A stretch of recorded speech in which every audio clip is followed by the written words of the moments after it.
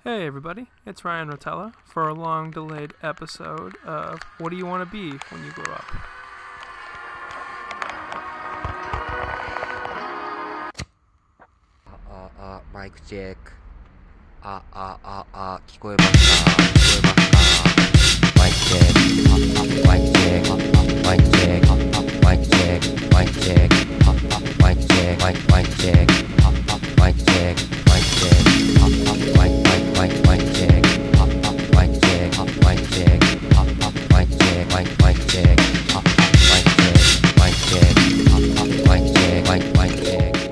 Hey everybody, thanks for tuning in.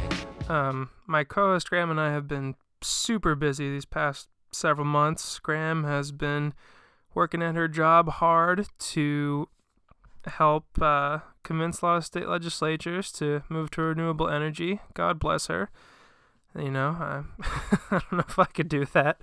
Kind of nose to the grindstone kind of thing. Though I guess I will soon because I've been applying to a lot of different jobs. Been in some interviews, so I might be moving soon. So yeah, been really busy, but hopefully soon we can put out some more episodes regularly.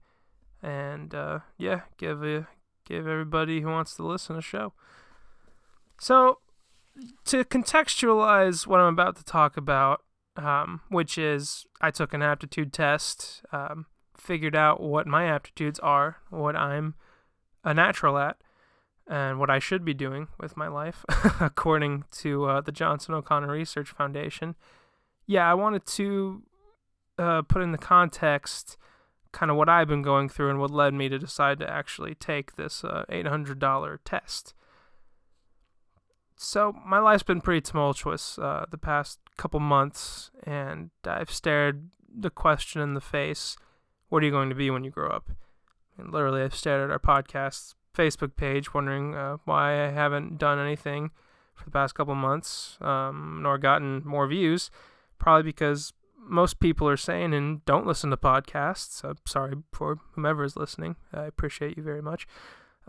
But more importantly, in like the metaphorical sense, I've been in a fog of where to go, what to do, and what I'm capable of, what I'm even good at. Of course, I've been fortunate enough to travel, see friends, spend time with my family, and make a buck here or there pretty easily. I've been working as an AV technician, short for audio visual technician. I've pretty much been a stagehand setting up corporate events. And speakers and projectors and all that stuff. And it wasn't hard to get. A friend of the family runs it, so I've just been doing that in the meantime. But doing all that, I realized how unskilled I am at like the most basic menial tasks. Fumbling with how to wrap cables and fold drape. Like slowly improving over repeating these tasks like every single day. Okay, maybe they're not the most basic. But that's to say I hadn't poured time into ever really working with my hands. I built sets in college, and in high school some, but like other than that, I've never been good at tying knots or really, climbing trees or anything of that kind of mechanical nature. I don't know why I said climbing trees, but I just think of hands. But anyway, safe to say I won't spend much more time doing kind of menial labor or setting up speakers as a career. But you never know. It's good to know that, I think, and it's valuable to know I'm not good at that. What I am good at, I thought, was intellectual and creative work. I only say I thought because it's been so long since I've done it. It's going to be 2 years since I've graduated really soon from college, and it's going to be a few months, half a year since I've last directed a play or acted in a play or like written anything creatively. And as more time passes between doing like those things that I've included in my definition of myself and like not doing any studying or reading or creating, I've been doing some reading actually. But I feel myself destabilize and wonder, what am I good at? Because a substantial part of whom you are is what you do, the choices you make, and how your time is spent. And I've spent a lot of my time the past couple months just waiting since my sister got diagnosed with cancer in March. Her chemo got done in December, but It was 8 rounds of week-long inpatient chemo, which means my sister had to spend a week in a hospital at a time, 8 times for about a couple months. So that's a lot of waiting. That's a lot of waiting to get better and waiting to just get through it all. And as you're waiting, you can feel physically kind of time, add inches to my waist, and I guess more stretch marks or stress marks, I should say. But yeah, I just it's been really hard to find constancy in that, I guess, in this really weird state of going in and out of a hospital. I haven't really studied. I haven't really practiced any art. I haven't gone to school at all. It's usually just been go to the hospital, go home, go to work. And I haven't really found the time to do anything. I'm sorry if I keep stressing time. Cancer reminds you, or any kind of chronic disease reminds you, or serious illness, I should say. It reminds you how precarious and precious time really is, not just in mortality, but in the waiting that I mentioned.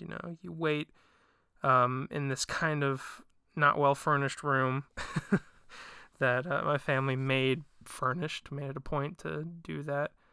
But you had to wait for the chemo to be over. You had to wait in the room a week at a time.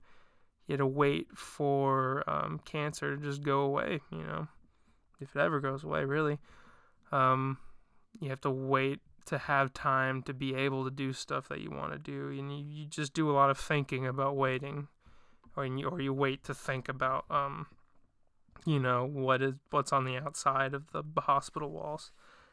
And, my sister's still in recovery, and recovery means waiting before you can really do anything you really want to do. I broke my ankle one time, and I just had to look at my friends strutting around, going to birthday parties and doing everything, and I would just be sitting in the room, not really being able to move around or do anything.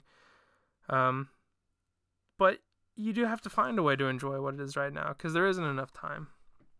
There's no certainty that everything's going to be okay, and that you have the permission to finally do what you want. And you don't know that what you try or want to do will succeed, or, you're even capable of it yet. That you have to get better, you have to fail to improve and make time for failing and improving. But again, whereas the time, that isn't there right now. You're busy, but you have to make it. And sorry for, kind of being a downer, but this is all to say that I discovered, some of it, what I just said wasn't true. That search for constancy led me to find some certainty in the aptitude test I took. I heard from a family friend that their friend took this series of tests at the Johnson O'Connor Research Foundation. And these tests are designed to score your aptitudes, what you're naturally good at, without practice, any kind of conditioning or nurturing. Their friend had wanted to be a surgeon. My family friend's friend wanted to be a surgeon, but through these tests, I found out she didn't have the finger dexterity to hold a scalpel or any kind of surgical tool. So, you need to have a steady hand to perform surgery. I can also cross that off my list. But anyway, I decided to register for this $800 test, which my mom admittedly paid for and brought to my attention. So thank you again, Mom, for everything, as always. I went to Atlanta, crashed on some friends' couches, thanks Scotty, Thompson, Jake, and I took the test. I signed up to a whole 8 hours worth of testing in one day. The person I made the appointment with said it didn't matter if it was 1 day or 2 days, but naturally I went in the testing facility, sleep deprived, but, pretty hopeful, but kind of skeptical. I had no idea if this test would work or tell me anything helpful or new. I just showed up to the waiting room. The proctor got me in, led me to this really small cubicle-like room with a TV screen, headphones, paper, pencil, and nothing else really. She spent a lot of time defining what an aptitude was in their terms, like an ability that is innate, that you're naturally skilled at or don't take a lot of time to learn or acquire. She explained how the Johnson O'Connor Research Foundation has these, what they call games, the tests that test your aptitude through use of each aptitude by applying it. They had 28 tests, 7 for each of the 4 sessions, which approximately took 2 hours with a few breaks and an hour lunch break spread out. So I started right away. The first test, stacked on top of all the following tests, asked me to write anything legible as fast as I could for 5 minutes without stopping. So I wrote an answer to the prompt they gave. What would the world look like without words? If I remember that correctly. I just wrote a bunch, pretty sure I mentioned toilets wouldn't exist without words. Test designers really made sure to lead off with the huge physical and mental stimulus in the morning.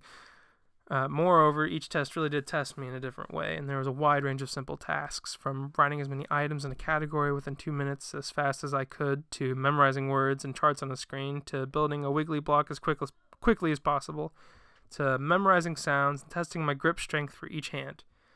Yeah, that's a lot. I had 2 proctors in 2 sessions where they had to administer tests, such as randomizing numbers for me to do basic arithmetic, or interviewing me via psychoanalytic free association.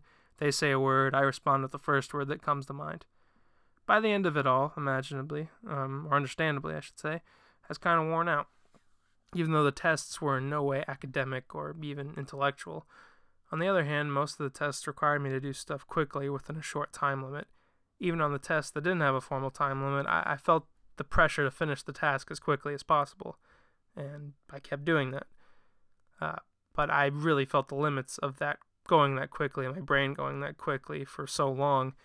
So by the end of it, I was worn out, but, also still rating, which test I thought I did well at, not knowing what their standard for good even was. I knew I was not good at the building section, that wiggly block I mentioned, or memorizing a pattern visually. But I was really curious to see what, I was good at. So the next day, I had my test results session. It was a whole 2 hours blocked out to analyze my results with one of the researchers. I happened to graduate from Davidson. Meredith Burke-Hammons, the assistant director. She even agreed to do this interview for the little podcast I got going right now that you're listening to. They also encouraged me to bring someone to the results session, someone I've known for a while who could verify stuff they've noticed. But I didn't really know that going into this trip. But I managed to get my friend Scotty Poston, I mentioned earlier, who's a good friend and fellow Davidson grad, to come along and ask some questions as well. So without further ado, here's my interview with Meredith Burke-Hammons, the assistant director of the Johnson O'Connor Research Foundation Atlanta branch.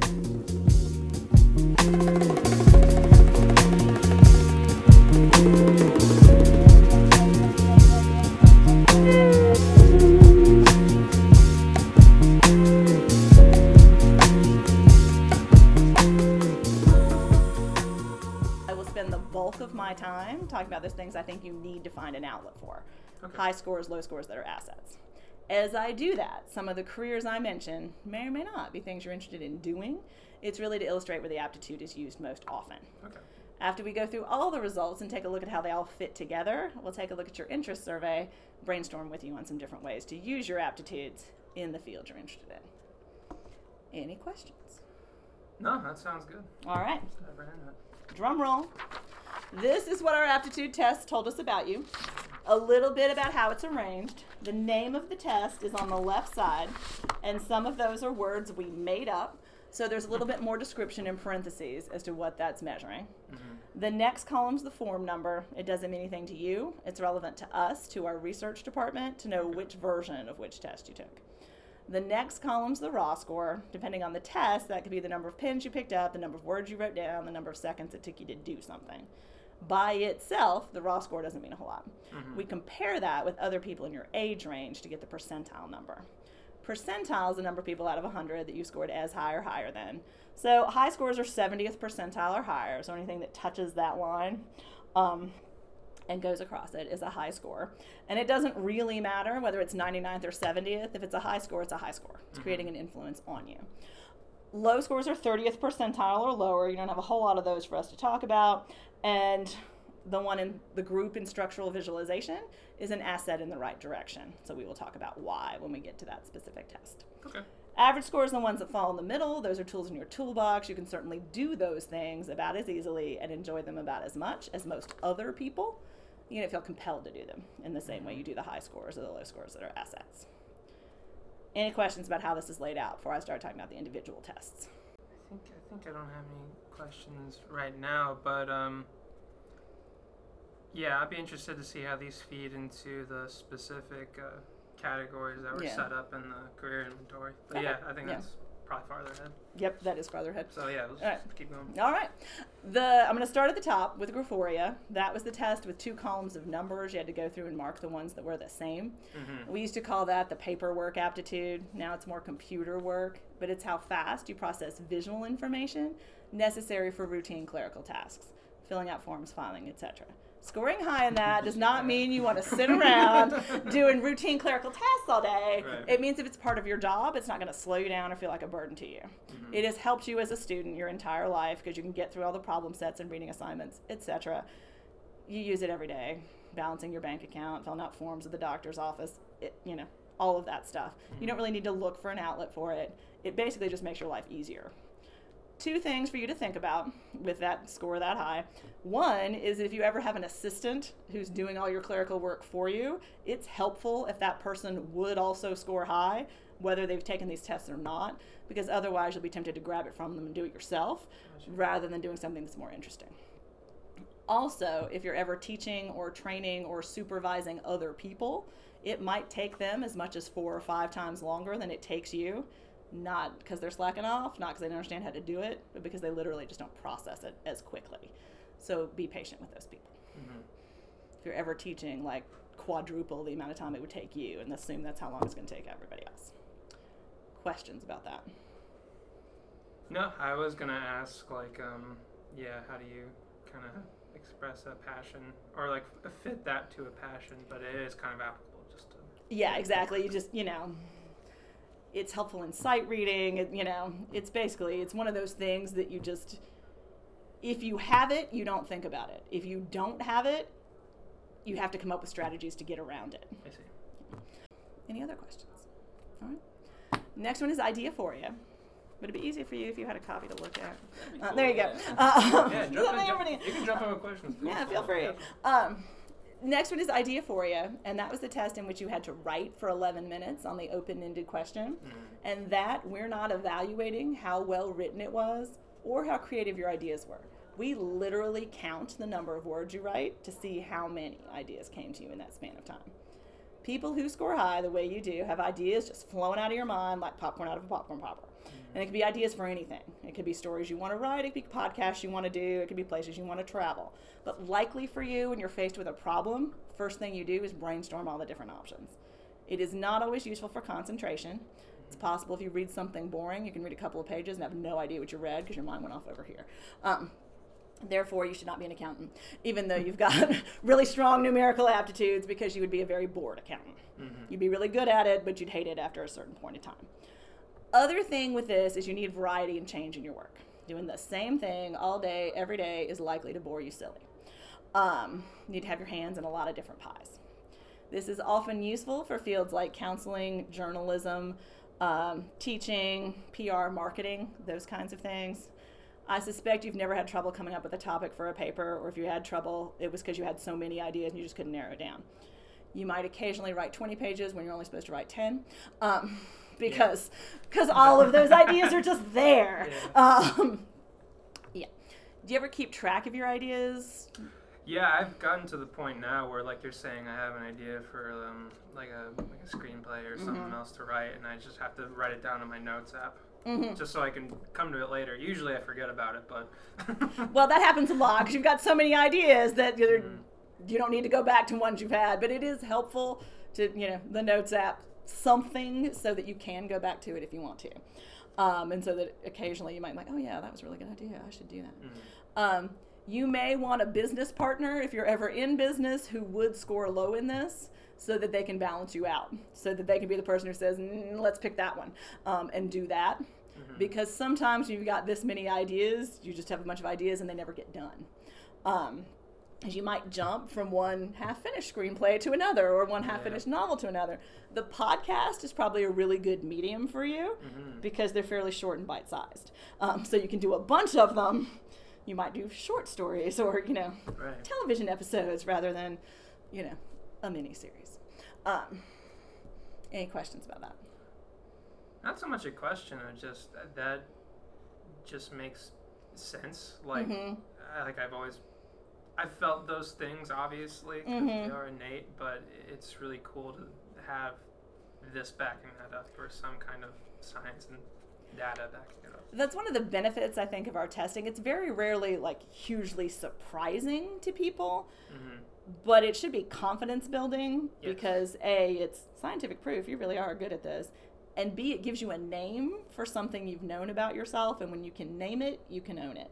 And that can be helpful going forward. Definitely. It's hard not to think that other people might have it too. Right. And you just don't know about it. Right, exactly. I mean, very often when you've got a strong aptitude for something, you think everybody else can do it, they're just choosing not to. Yeah. Or if you don't have an aptitude for something, you think everybody else can do this, what's wrong with me? Whereas sort of seeing it quantified is like, all right, yeah, for some people this is easier, for some people it's harder. And sometimes when one of your skills is idea generation, people call you ADD and you don't realize what the benefits are. Like, my best friend works for Procter & Gamble in their sports marketing department, and so she uses this all the time because she's coming up with those, thank your mom Olympics ads, and, and all right, we're going to do an event around this, and we're going to do, we got to have a press conference, and so, those ideas need to be generated and need to be done. Questions or comments? You got anything? All right, yeah. Foresight was the test with the line drawings. You had to write down everything those made you think of. One of them sort of looks like a bowling ball. And it's how you see possibilities and how you prefer to set goals. People who score high the way you do see a ton of possibilities in these very vague little drawings. Because of that, tend to be a lot more motivated, having long-term goals, feeling like the work you're doing is leading up to something, either growth and development for yourself or toward a larger goal that's important to you. Doctor who scores high might want to cure cancer. Might never do it, but would see every patient is leading up to it. Doctor who scores low is more focused on the here and now, or anybody who scores low is more focused on the here and now. Want to see results, cross things off a list. The doctor who scores low is more focused on, did this individual patient get better? They might eventually cure cancer, but that's not the motivating force. For you, as high as you scored, you got to have a goal. And that's probably, often people who score high in this, the period right after college graduation is very challenging because there's always been a goal up until now. And then I have no idea what the goal is. And so then it tends to make you feel a little bit restless. Unfortunately, scoring high in this does not help you pick what the goal is. Sorry. Yeah. You are more likely to achieve it. You're more likely to see around the obstacles and figure out how to get there.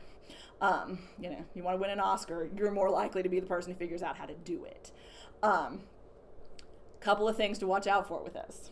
One is what we call mistaken persistence. It's not wanting to change your mind, even if circumstances change and the goal stops being what you want.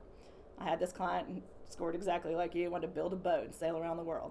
That's a great goal. But as I'm talking to him about it, he tells me how much he hates working on the boat and how working on the boat all day is just making him miserable.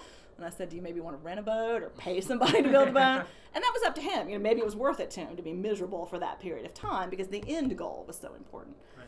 But that's something to think about because you want to check and see. Somebody described it to me as you're banging your head against a brick wall. How badly do you want to be on the other side of the wall? And could you maybe jump over it, go around it? Be aware of that.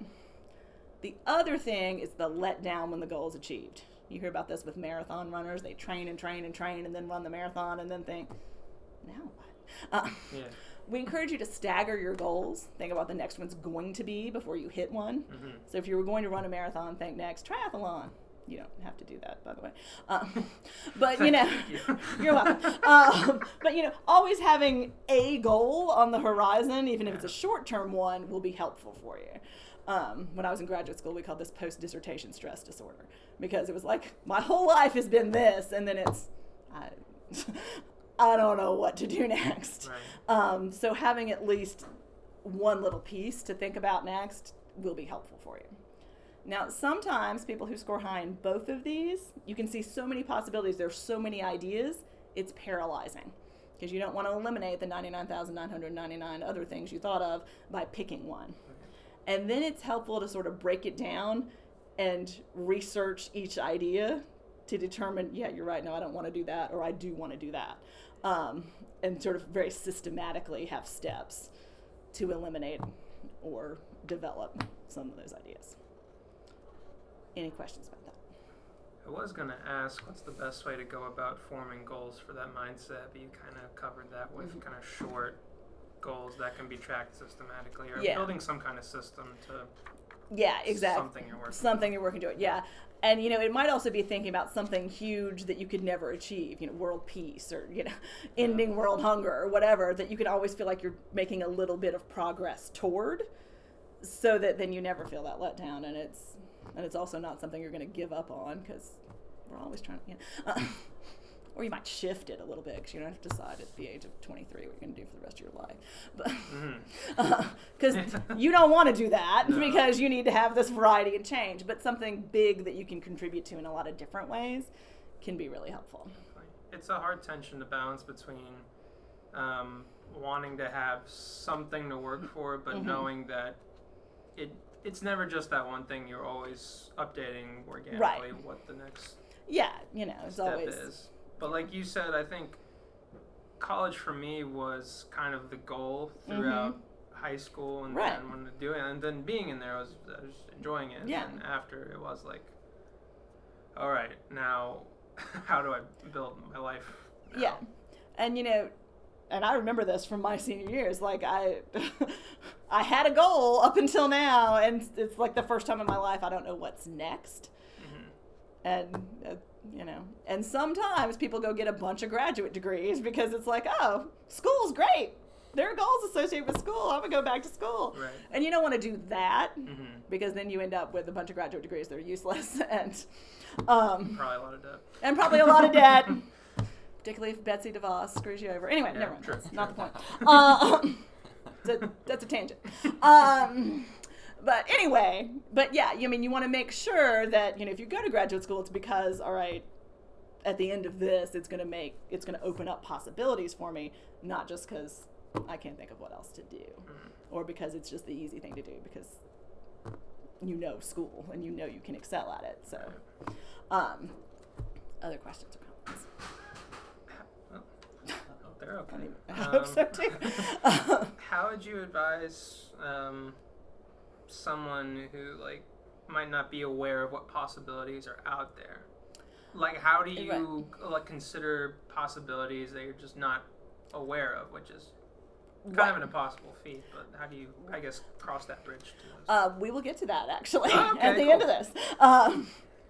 The short version is that basically with the interest survey that you did, you had a 3-letter code that reflected your interests, and there's a book associated with that. These are jobs that people with similar interests do that can help you think about that. And then use the Davidson Alumni Network. Because I know for an absolute fact that there are a bunch of people who've signed up on that who are willing to talk to students about what they do. And, I used it, people use it and call me. It helps generate ideas of possibilities of things, right? Oh, I'm going to call somebody because they work in psychology. This is a weird psychology job. I mean, it's not, and so talking to somebody, all right, this is what psychometrics is. This is the kind of work that we do. Helps sort of branch it out. Awesome. So that's the short answer, but we'll be more in depth on that, I promise. Oh, okay. All right. Any other questions? Do you have anyone who scores high in one and low in the other? Oh, yeah, it happens all the time. What does that mean? What that means is that they tend to be people that are much more motivated by having these short-term goals, just do, I don't want to say just, but I'm going to finish this one project and that's enough. They don't need to feel that building towards something that's important. It can be a little bit easier, honestly, to be low in foresight and high in ideaphoria.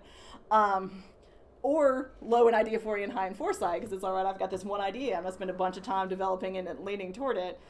When you've got them both, it can be, like I said, it's paralyzing. There's just so many options. And so then it's more of an effort to pare those down. But at the same time, it's kind of it's a visionary combination of aptitudes, because it's like you've big pictures, big ideas leading toward things that matter to you. I had somebody in here yesterday with the high euphoria, high foresight. He owned his own small business and he just retired. And so his high foresight is like, I don't know. I want to do something because I've sold my business and I'm 55 years old. But he talked about when he was in his business, what he loved was the starting the projects and being all right, this is what we need to do. He did not want to be the nitty gritty. I'm actually going to draw out how we're going to, simplify our warehouse procedures. I don't care about that. But this is what we need to do. This is the end goal. Somebody else is going to do that while I'm off having another idea about a new store we need to start. So it's making sure you put yourself in the position of the big picture, big planner, not the I'm here filling out these spreadsheets and making sure this contract is done correctly. Which you certainly could do because you've got the aptitudes to do that, but again, you'd get bored. Right. Does that answer your question? Yeah. All right. Totally. Any other questions? No. Okay. Inductive reasoning was the test with the rows of 6 pictures. You had to go through and mark the 3 that had something in common. And that's how you like to make decisions. Mm-hmm. People who score high are comfortable with guesswork, putting information together quickly and coming to a conclusion. People who score low tend to want to make sure they've done all the research, had all the facts, make sure their answers are right. For you, scoring in the middle, it just depends on the situation. If you know a lot about something, you'll be comfortable making that quick decision. If you don't, you probably want to take a step back and do some research. You're the ideal person to have on a team because there will always be people who are like, oh, let's do this without thinking it through. Right. And there will also be the people who want to form a task force and study it for the next 3 years and they're not actually getting anything done. Whereas you can be the person who can bring those people together. Hey, y'all slow down. No, y'all speed up. We've done enough research. This is the next best step. Let's go. Any questions about that? No, this is all kind of really interesting because I did a lot of theater in Davidson and started acting, which fed into the idea of euphoria and foresight. But then I got really into directing my senior year. Okay. So this inductive reasoning piece really fits into that. I don't know if I'm just now reading more into that now that you said that, but it feels like it fits. Yeah, I think it helps to have that middle range inductive reasoning and analytical reasoning. Helps give a little breaks to the ideaphoria. Because my friend who works for Procter & Gamble, she's like, I work with people who will just sit here and generate ideas up until the day before the Olympics, if I let them. Where it's like, no, okay, we actually need to slow down. We actually need to get this stuff done, so we need to stop generating the ideas at this point and just implement what we've got. So that you've got that ability to gather all the ideas together and then say, all right, we need to put this production on. Let's go with where we are. To it. Yeah. Do it. Any other comments or questions about that? No, good analytical reasoning. Analytical reasoning was the chips on the board, animal, cat, dog. Yeah. I had to put those in a logical order. It's how fast you organize things in your head. You can certainly organize things in your head. You're not driven to do it just for fun.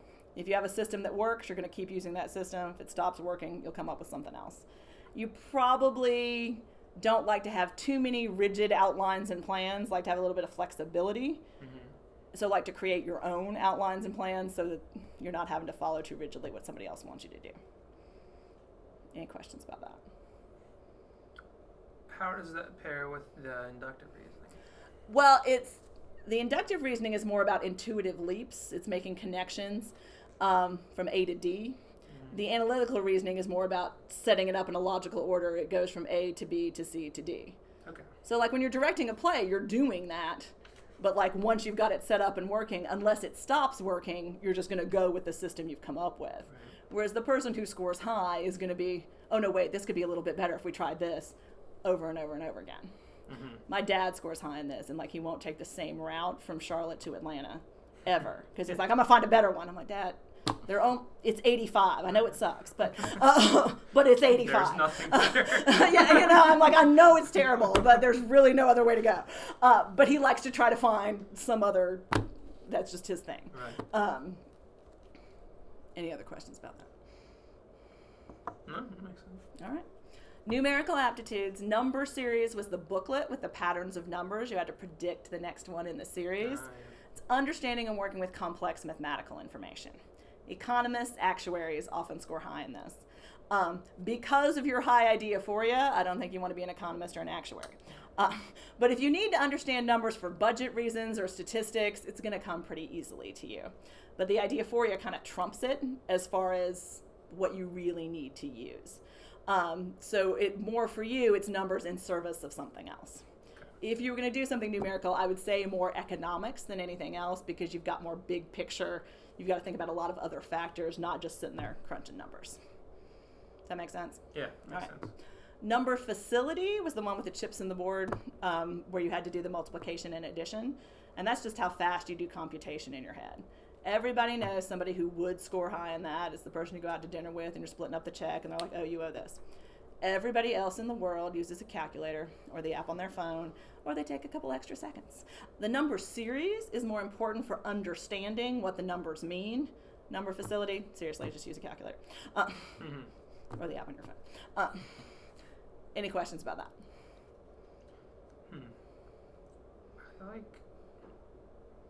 Again, it fits into my background, but I'm curious to hear more about how the tests are set up to get to those conclusions.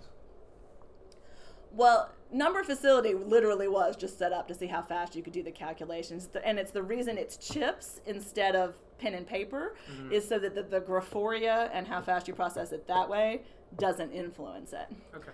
And we were originally looking, when the test was set up, it's for people for accounting and banking and that kind of thing, and just run the numbers in their head.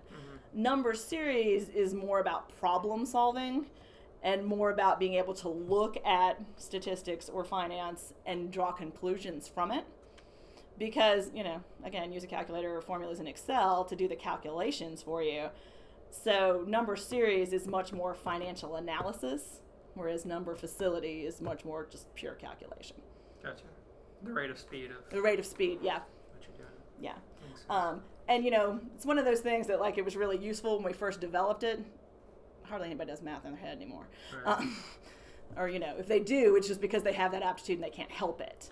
Because I've worked with people who are like, oh, my boss in insurance, he can sit there and figure out, oh, yeah, this is the percentage off and da-da-da-da. Everybody else goes and plugs it into the So it's nice to have, but it doesn't keep you from doing your job. I guess I'm curious. I was going to maybe save this for later, but I'll ask it now since Sure. you brought it up.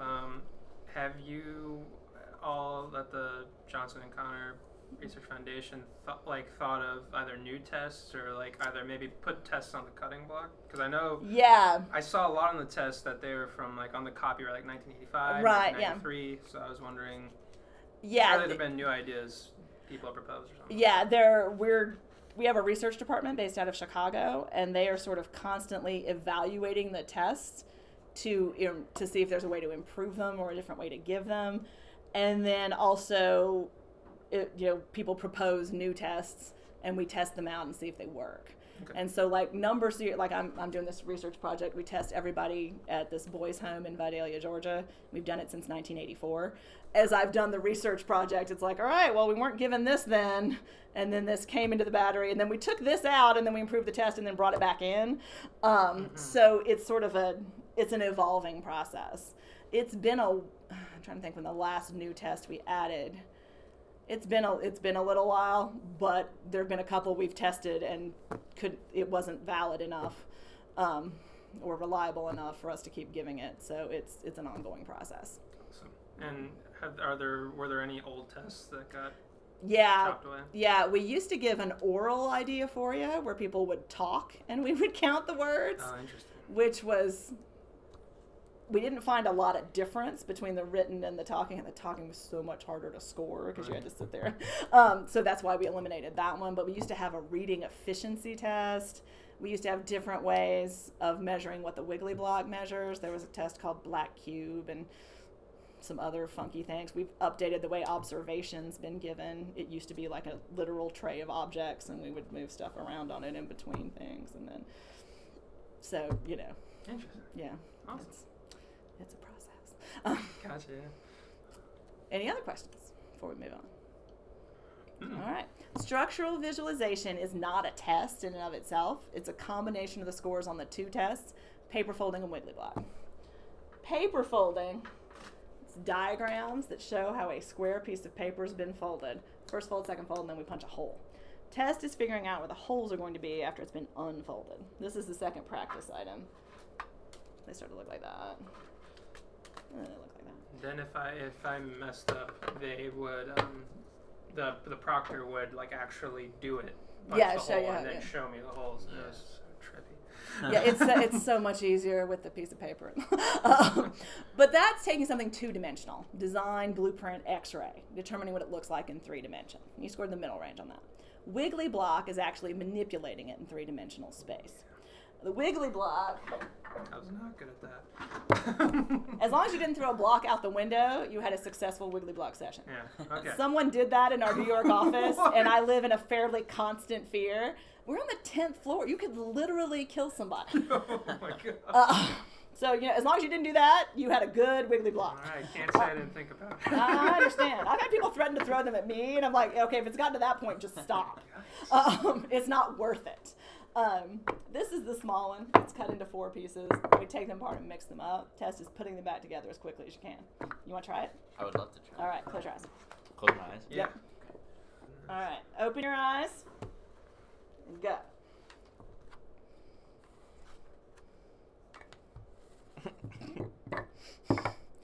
So people who score high in this tend to like to design and build and fix things. Architects, mechanics, engineers.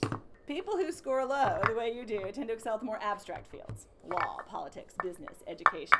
And I know you built sets, and you might enjoy doing that for a production you care about. You probably don't want to fix other people's cars all day. Right. The reason you didn't choose to major in biology, chemistry, or physics. Well, it'd be nice to tell my mom that. There you go.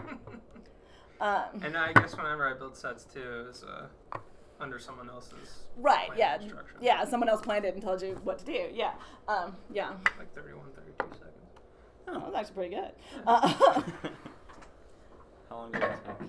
How long does what would you say the range is of times? The range of time, yeah. The time limit on this one is 18 minutes. That Oh was, my that God. was tricky. Yeah.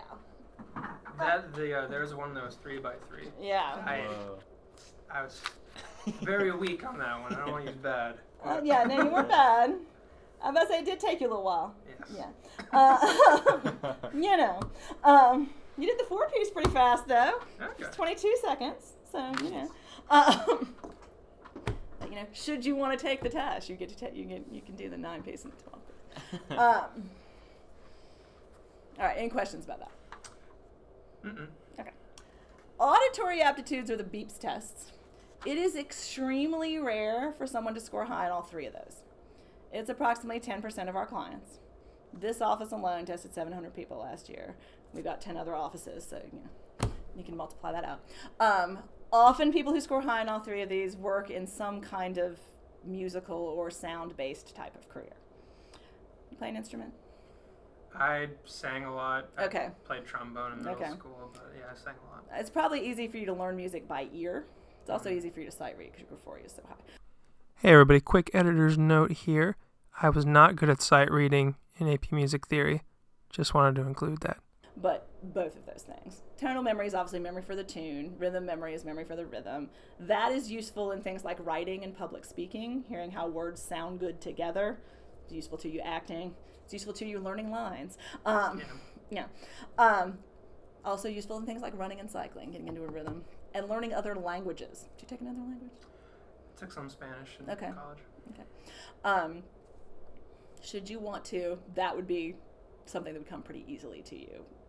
Go learn Italian and whatever. Pitch discrimination is hearing the very fine distinctions between tones. Does it bug you when people chomp on apples or smack their gum or? There are certain sounds that set me off. Yeah. Like metallic, like two metals on top Oh, of each other yeah. scraping and that sound. But yeah, there are a few of those. Yeah. You can probably tell if something's wrong with your car because it sounds funny, or if somebody's having a bad day because their voice is, even they're trying to sound good, it sounds a little off. Probably sensitive with your other senses as well. You might be sensitive to smells and tastes and the feel of fabric and that kind of thing. Often people with high pitch discrimination have very high standards, both for themselves and for other people. Interesting. Might be a little bit of a perfectionist. And it might frustrate you to work with people who are just giving the minimum they can give. You know, when you're directing the play, you want people who really care about doing a good job doing it, not people who are like, oh, I need to get my Theater 101 credit.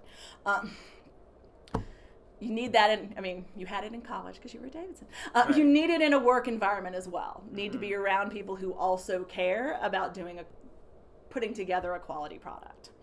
Otherwise, it's going to be frustrating for you. Right.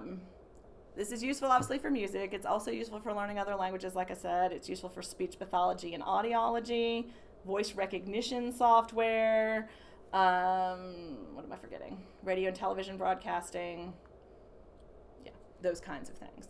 But with all three of these high, if you don't use sound in your work in some way, you need to have an active musical hobby. Okay. Keep singing. Create mashups on your computer. Podcasts. Something, because otherwise it's going to be frustrating for you. Interesting. Any questions about that? I think it might have been the pitch discrimination one where you were dead on. Like, I am pretty perfectionist. I like working on something meaningful, and then when other people don't find it as meaningful, it really just chafes at me a good bit. So could you explain more of just the process of how you extrapolate the results from that test into that is... rating? Or is that with other aptitudes I have? It's with other aptitudes you have, and it's Okay. also sort of anecdotal evidence over the years of the people who score high in this report that. They tend to be... And we've done a little bit of research. It's sort of this fineness of perception so that... I have, my pitch discrimination is literally fifth. It's just non-existent.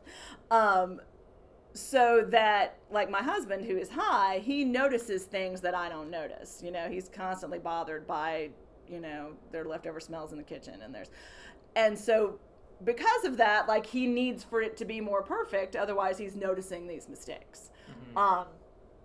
Whereas I'm just kind of like, it smells fine to me. I don't care. And, I don't bring that to my job, obviously. And obviously I went to Davidson. But it's something that we've observed, that the people who score high in pitch, it's not just sound. It's also that they tend to be people who are very discerning about what kind of coffee and what kind of wine they drink. And,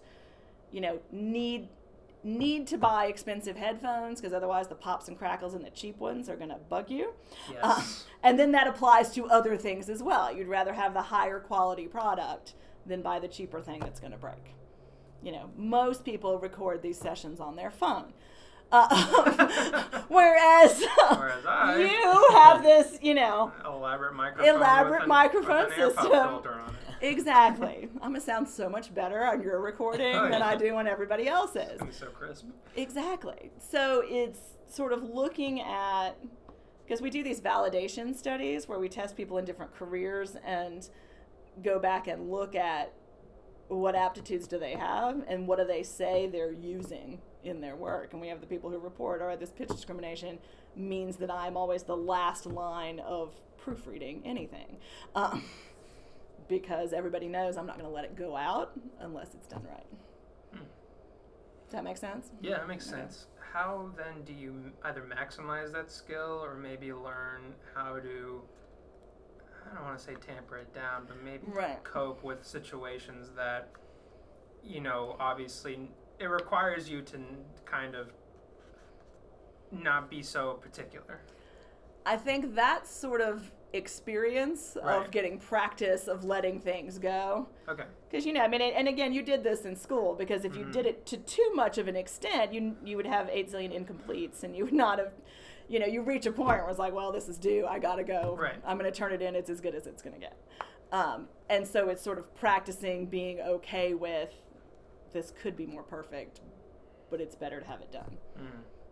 So, it's not a great answer, but it's experience. That makes sense, and I've often done that. And I mean, I guess it's hard to fall in the trap that these are really determinative, because they are innate, but there's still a lot of experience and socialization that still plays into all of this.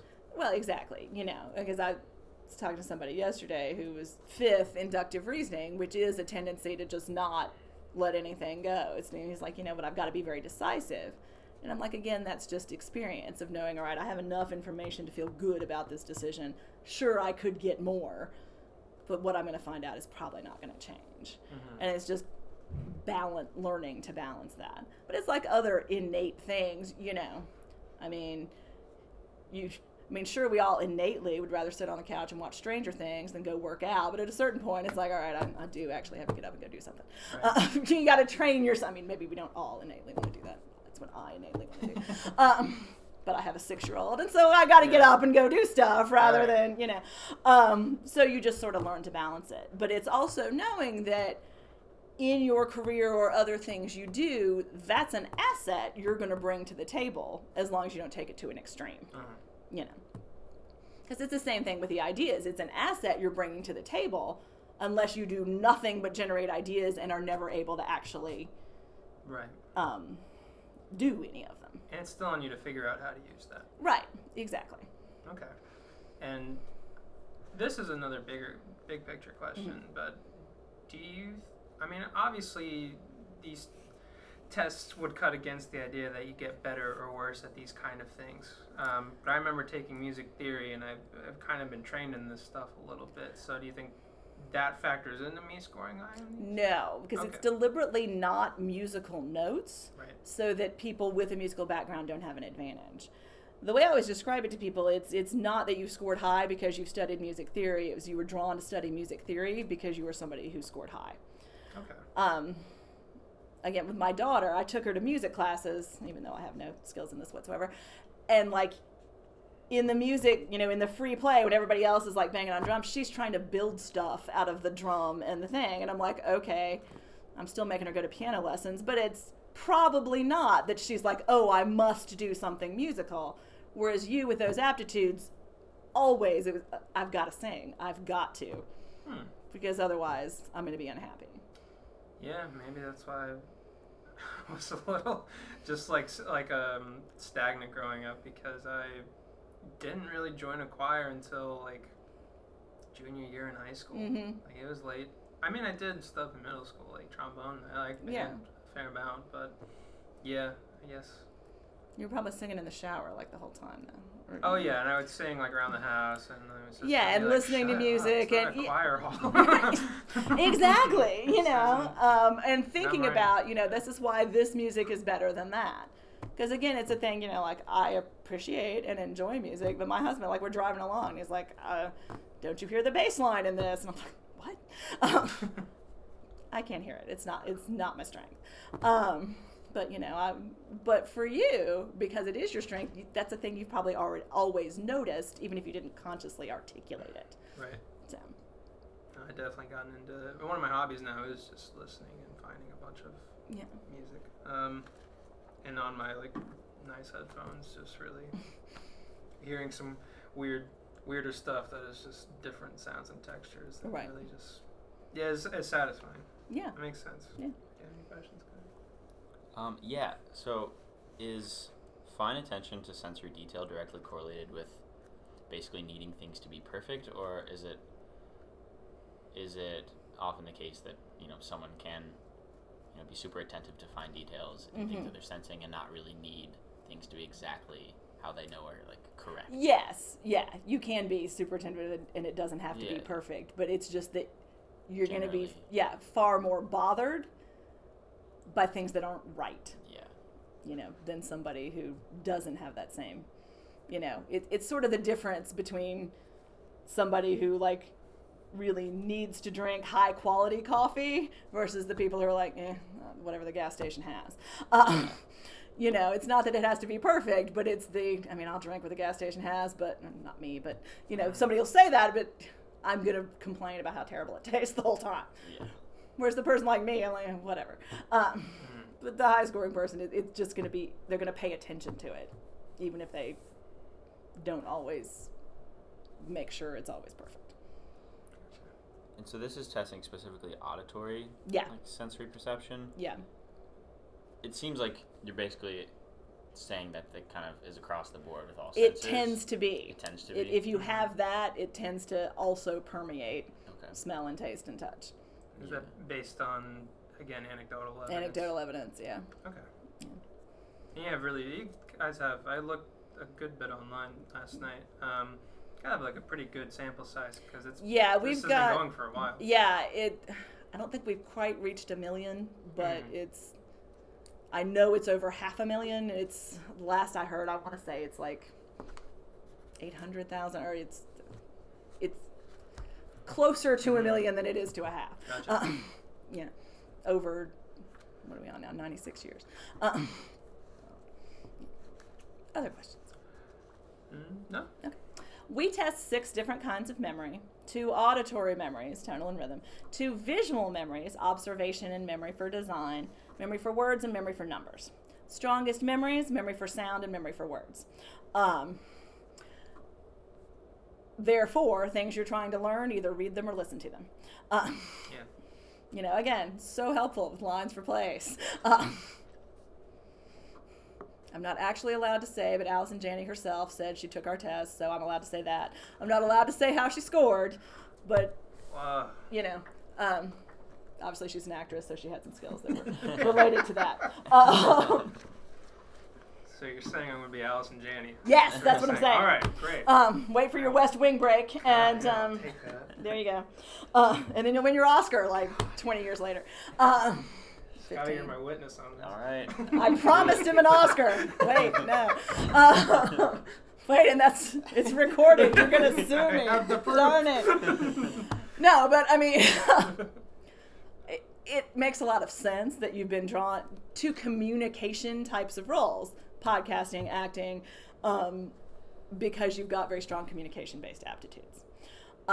Number memory, you'll remember number. That was the license plate test with the 8 6-digit numbers. You'll remember numbers are important to you. If they're not important, program them into your phone or write them down so that you know you have them. Mm-hmm. You don't remember things you see. Observation was the binder we flipped through, small changes on each page. And memory for design was connect the dots. That's the worst of them. Again, there's no worst. There's no. This is your excuse for not noticing when people get a haircut or a new car, or, you know. Yeah. And you probably didn't prefer. notice this week that I got a new haircut. See, there you go. Just kidding. This is your excuse. No, but I mean, you know. I mean, it's a running joke with my boss. She said to me one day, she's like, "You ever worn that necklace before?" And everybody else in the office is like, "Oh my God, she's worn it every day for a year." If it's not, it just slides right out of her head, and so you just learn not to be offended. You know. And again, these days, if you need to remember something that's visual, take a picture of it. You know, you've got your phone right there. And like if you're doing visual art, you're probably either creating it from your head or creating it from something in front of you. You're not relying on your memory. You probably, well, I mean, you've got an app that gives you directions, but before that, you probably preferred written directions or spoken directions to a map. You know, because you're going to remember, again, if you've heard it or read it, you're not going to remember the map. Probably. Any questions about that? Yeah, with map apps now and with pictures, it's not as important. But yeah, I put the artistic aesthetic. You kind of zeroed in on something because as my friend Scotty here, he's really big into visual art, and like we just were just hanging out painting last night, and mine are always really abstract. Yeah. Because I've just like given up the hope of being like drawing anything realistic, so I just kind of go off of whatever I'm feeling, whatever instinct I'm feeling at the moment. There's nothing wrong with that.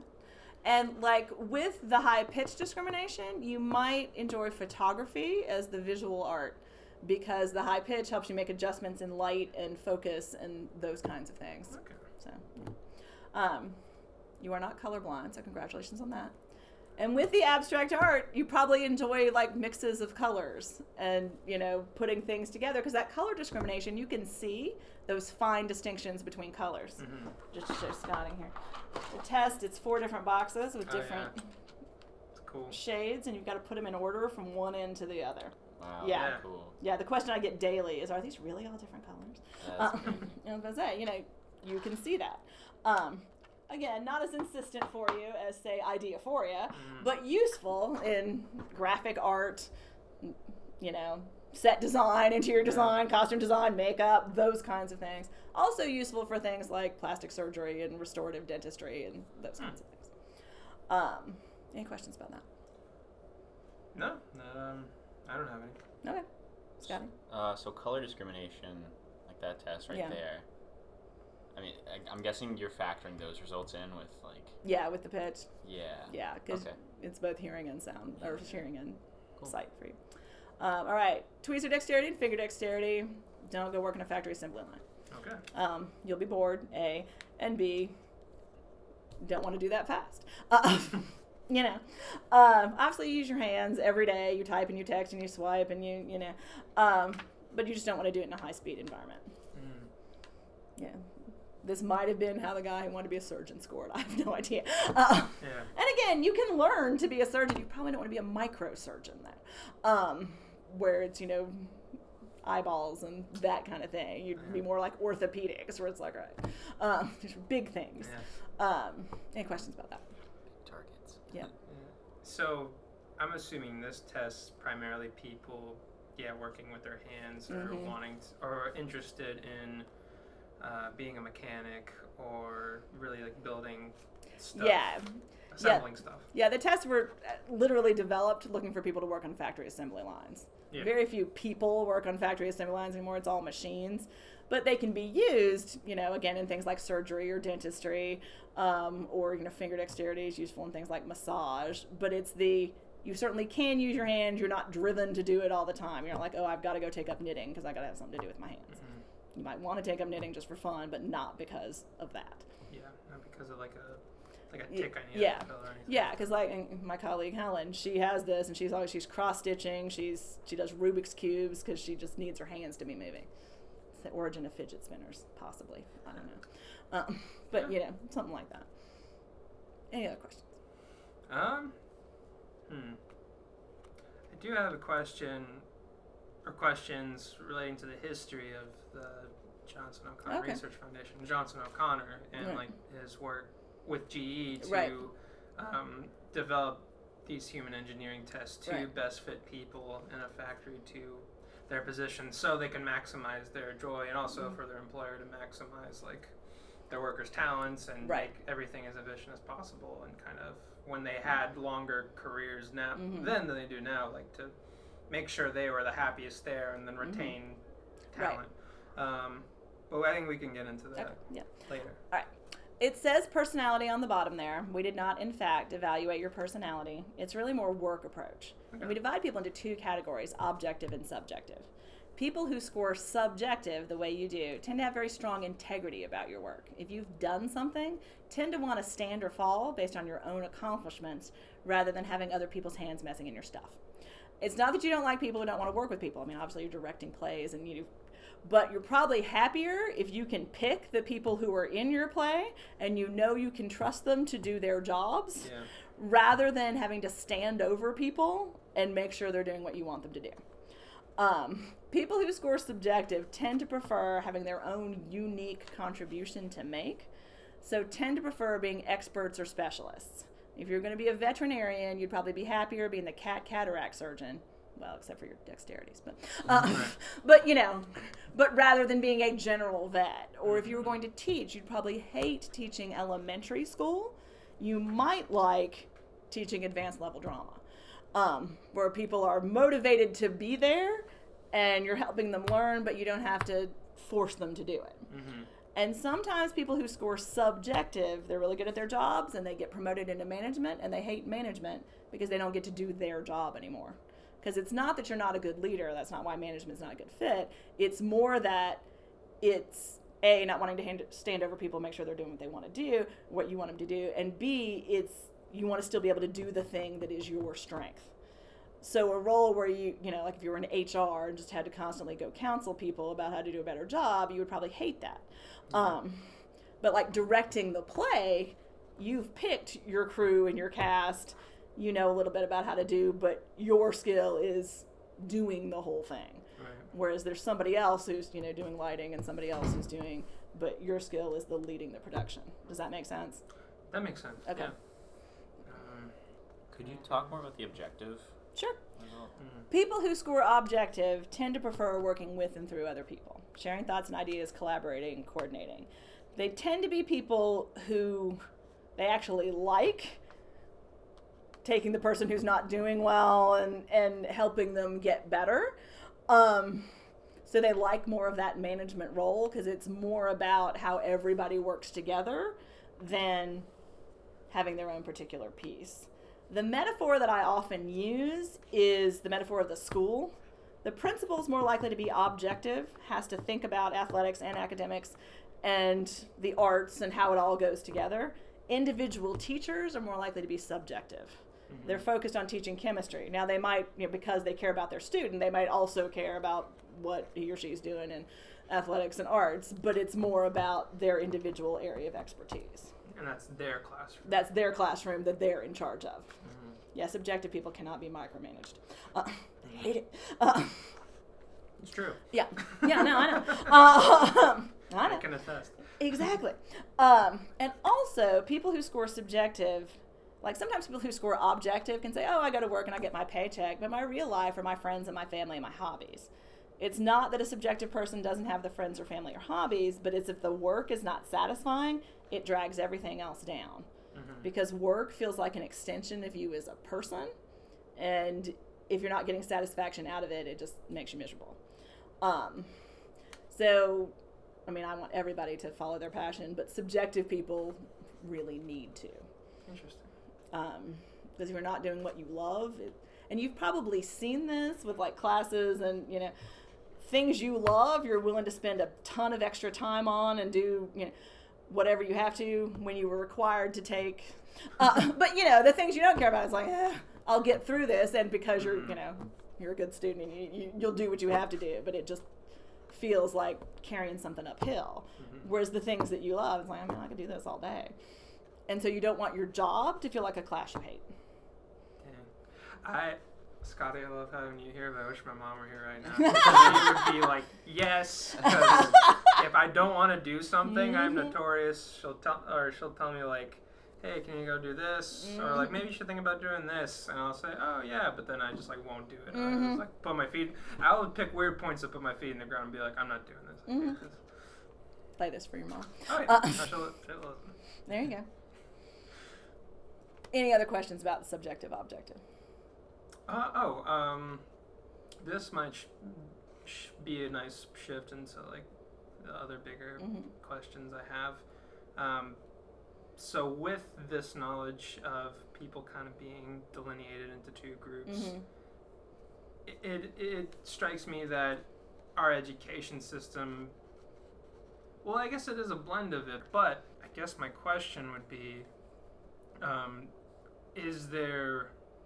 how would you advise, like, I know how a lot of high school students mm-hmm. think of this, how would you take them then having their subjective personalities with being thrown in a more, like, objective set environment? I think that's where I advise them to do as much as they can to kind of forge their own path, to okay. look for, I mean, you don't get a lot of choice in electives in high school, but as much as you can, looking for the things you care about or starting clubs that you're passionate about or finding sort of the niche group of people who also hate this stuff and can maybe look at it from a different perspective. Sometimes it's just you got to be patient. You're going to get to college and it's going to be a lot better than this right. because it depends on where they are. Because people who are at certain types of public schools are going to be a lot more open to innovation. And, some private schools are going to be more open to it, but it's like, where are you in school? And I've advised some people to transfer schools, depending on where they are and what their options are. Okay. Or, homeschool. Or, one of those hybrid online homeschool things, gotcha. Depending on what's going on with them. Interesting. Yeah. And, yeah, I guess even going bigger picture than that, as your role as a psychometric career counselor, and just like a counselor to high school, college age mm-hmm. students, what do you notice about education that maybe you kind of sitting on the side of it being like, maybe we should try this out comprehensively? The biggest thing is that the American educational system is set up to teach people who are high in Graphoria, because so much of it is, here's a lecture, take some notes, take a test. And if you're high in Graphoria, that's easy for you. Yeah. You know, taking notes, I'm going to read them, great. The vast, 70% of the world is not high in Graphoria. And so there needs to be more of an acknowledgement of different modes of learning and different options for people. Because I remember, one of my graduate school classes, they were like, here, create a curated web portfolio, which is awesome. It's something I'd never done. But for some people in my class, they were like, this is so much better than writing a paper. I just wanted to write a paper because I knew how to do that. Yeah. But it was good for me to do a curated, because then it was new. But I think it's more of the Montessori approach. It's more the European approach of offering different modes of learning.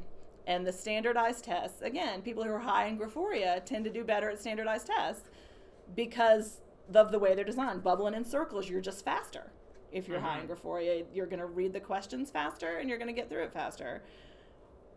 And so then, it creates this sort of trickle down, because then if you don't score high on the standardized test, then you're not getting into as good a school, or you're in elementary school and they're benchmarking you based on the test.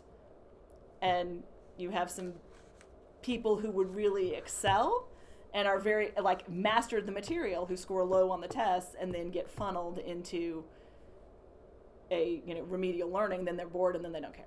Right.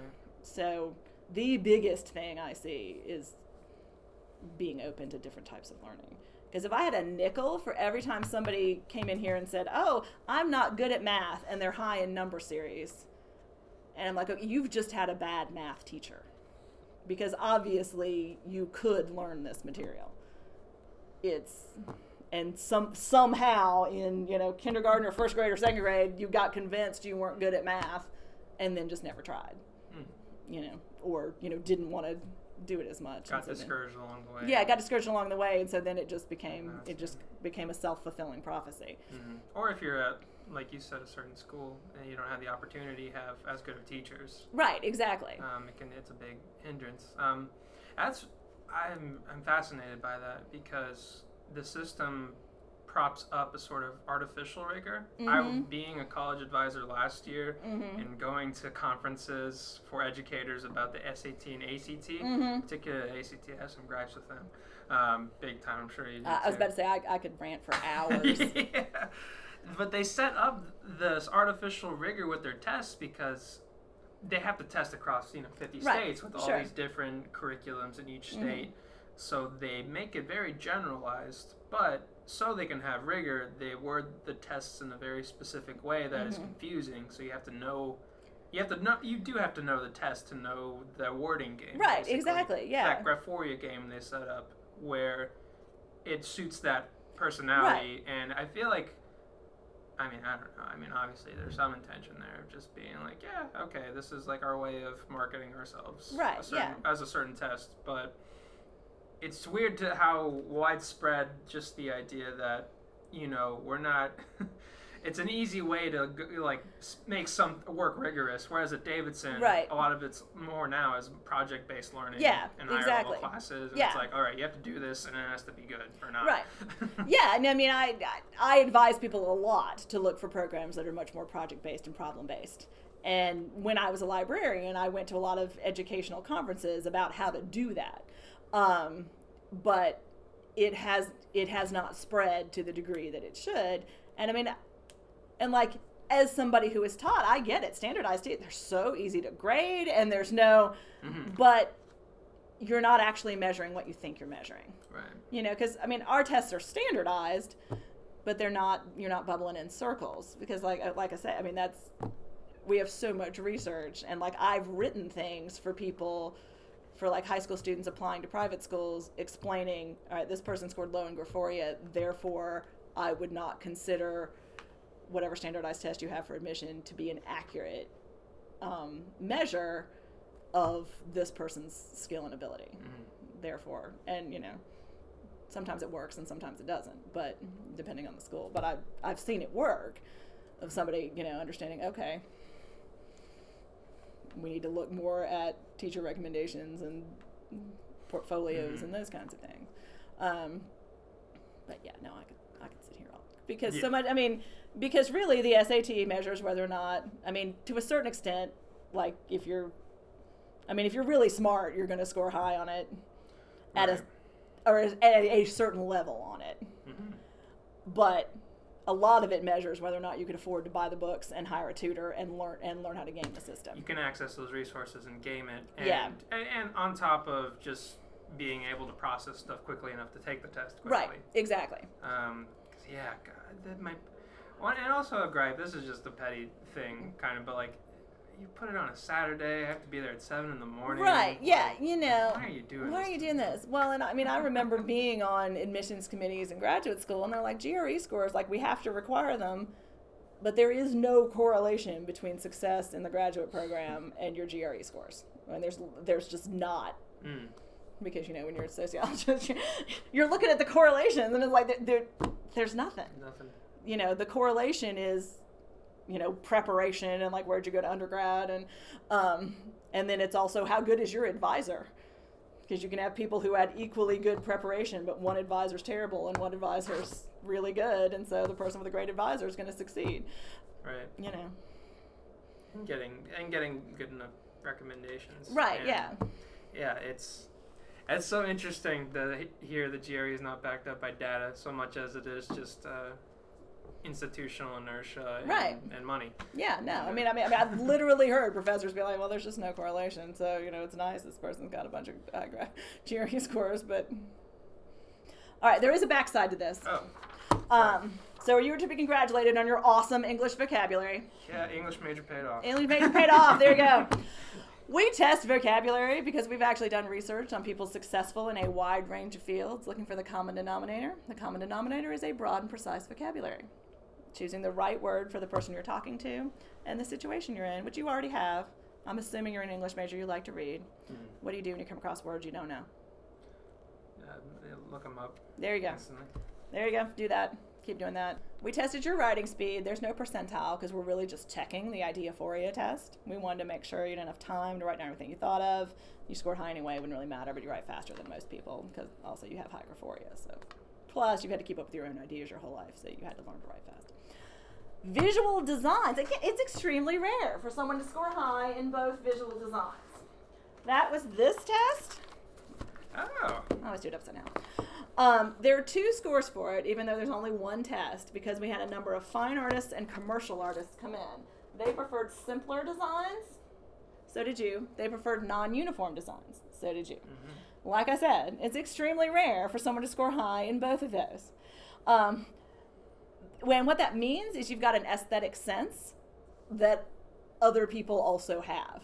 So that if you were looking for a visual-based career, whether that is like art design or museum exhibit building or, something like that, you would have an aesthetic that works well for that. You may want to take a photography class or keep doing art with Scotty or, using that in some way. Mm-hmm. Does that make sense? That makes sense. Yeah. Okay. We tested your grip strength, some correlation with overall physical strength, so useful for police officers and firefighters and people who operate heavy machinery. Okay. If you were going to fight some fires, you'd want to go lift weights. Otherwise, does not affect your life. Doesn't mean you're not active, doesn't mean you're not strong. Mm-hmm. It means it'd be hard to be a firefighter, which it would for most people who have not been preparing for it their whole lives. We didn't give you any experimental tests because we're between experiments at the moment, and we stopped giving laterality. Now there's a test that was removed from the battery. It was eye dominance and hand preference. We studied it for a long time, thinking we'd find out something about right brain and left brain, and we never did, so we stopped giving it. The computer program's still being updated, so that's why there's a space, but there's not a score. Questions about any of that? No.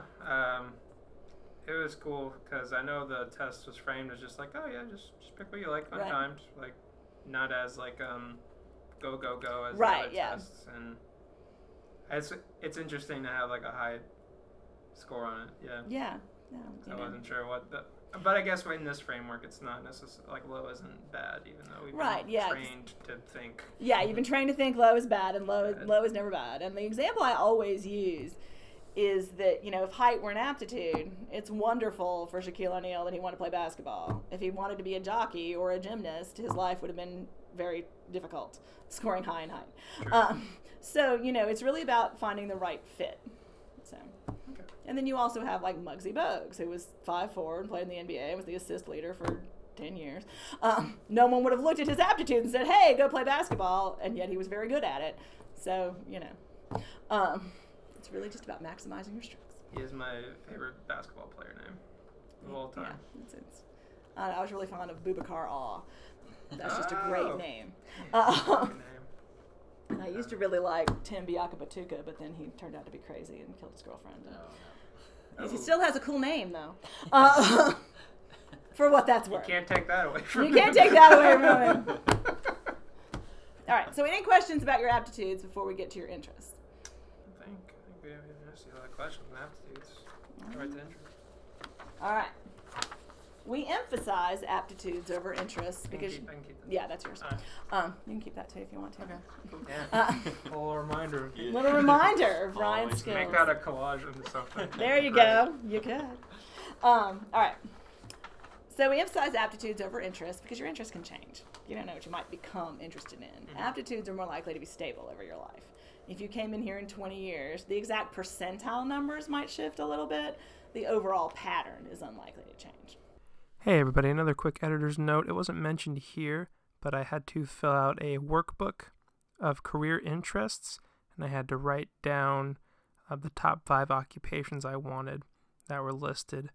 The first one being entertainer, because I had no idea how else to put that, and it sounded vague enough, and I was tired, and the coffee was wearing off by then. But anyway, back to the interview. I love entertainer.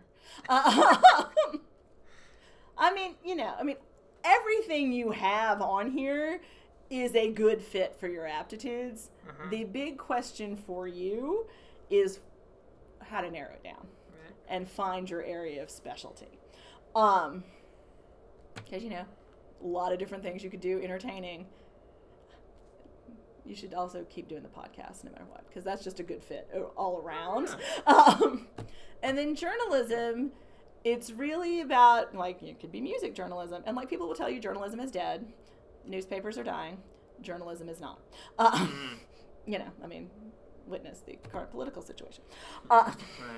And, like, the people I know who used to work for newspapers, most of them do things like work in college information offices or work for websites or, you know, CNN or whatever. So, again, you're going to be able to generate ideas like crazy and be able to keep up with the pace. Theater director, again, you've got ideas, you've got sound, you've got visual, pulling that all together.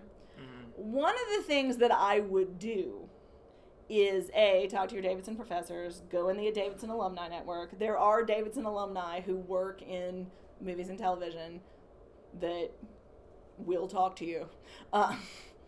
Find those people, talk to them, get their advice about where to start. And, you know, like I just Googled tons of community theater in Knoxville that even if you don't have a paying job right away would be a good place to start volunteering. And then, you know, like teaching, that's a very good subjective idea for you, high foresight, because, you know, to be a professor, got to go get the PhD, which is a painful and evil process that, you know, do that only if you can't think of anything else to do. Right. My advice for today.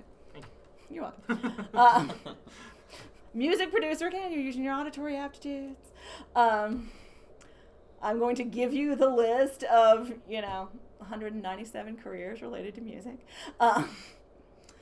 Or related to auditory aptitudes. Some of them aren't music oriented. And a lot of it may be about, like, how do you make a living while you're, you know, trying to become Allison Janney. Because I'm trying to remember what she was doing when she came in to get tested. I think she was like, I'm not allowed to tell you her aptitudes anyway. Well, she's my next interview, I think. There you go. And again, I couldn't tell you she tested except she announced it on, like, Stephen Colbert or something. It was some late night television show. So then I was like, oh, we can tell people she tested. Anyway, the other thing you did was go through and answer all these questions and come up with the 3-letter code that reflects your interests, not necessarily your aptitudes. And you had A is artistic, art, music, literature. S is social, it's helping people. And C is conventional, it's doing the support work for those things. And then, of course, the I was pretty close. Okay.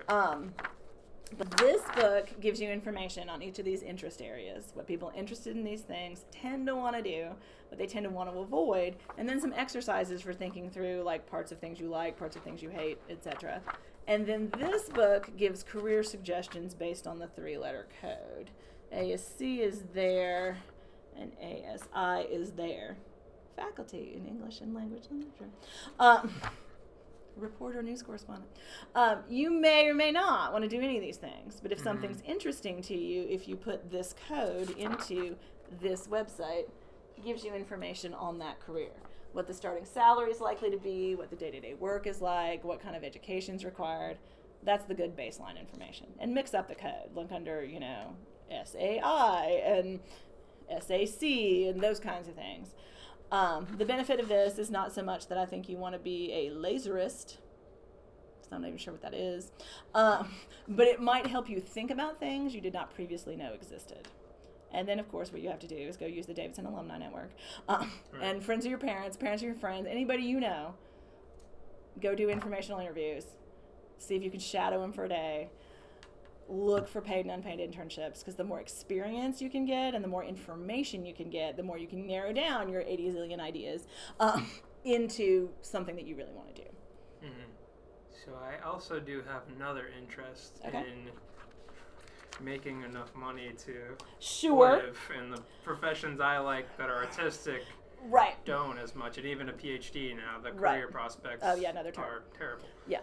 So how would you advise me to factor that in? I would then look at things like PR and marketing that would let you use your aptitudes. And, like I said, my friend who works in PR, she does commercials, she does special events, she's been to all the Olympics, and she gets to go to so she's doing these creative things while writing her novel on the weekends. So she makes money and can live and, has a pretty cool job, but also gets to sort of factor these creative aspects in. Because you may want, and, I'd be careful looking at marketing roles, because some of them are literally going door to door and handing out flyers. So you want to make sure it's more of a, I get to generate some content, I get to, and to be fair, she started out at Procter & Gamble as a temporary secretary, and then you've got high foresight. So as long as you know it's a step in the door, then that is likely to be more comfortable for you than, because, you'd be miserable if you're like, oh, I'm going to be a secretary for the rest of my life. But if it's, all right, I've got to start out at this lower level and then move up, you've just got to have that clear path ahead of you. And that's where talking to a lot of these alumni about what they do can help you, get an idea of, all right, this is what the path would be. The other thing I would look at are sort of the entertainment adjacent. CNN employs a ton of people. Turner Broadcasting employs a ton of people doing different things. Somebody who used to work for us works now for CNN, and one of the things she does is compile pieces of evidence to present to people that are going to be part of whatever special thing they're doing. Again, about the political situation. But, so that it's sort of in the door, because, well, like I tell you, you can do PR for anybody. You can do it for Ted Turner. You can do it for a nonprofit. You could do it for the Puppet Theater of Atlanta. You're making a living while also being kind of close to these things that you really love. Just shifting away from maybe my situation a bit, how would you advise someone who doesn't have access to a strong alumni network like Davidson's? That is where starting to look at friends and family, and the town you're in, if you're part of a church, if you're part of a synagogue, religious organizations, meetup groups, because there are a lot of meetup groups for people interested in starting their own business and entrepreneurial work, and sort of expanding your network. You know, a lot of high schools have, you know, there's the Facebook page presence. And you can, of course, you're less likely to get a response of just, you know, if you just Google who are some speech pathologists in my area.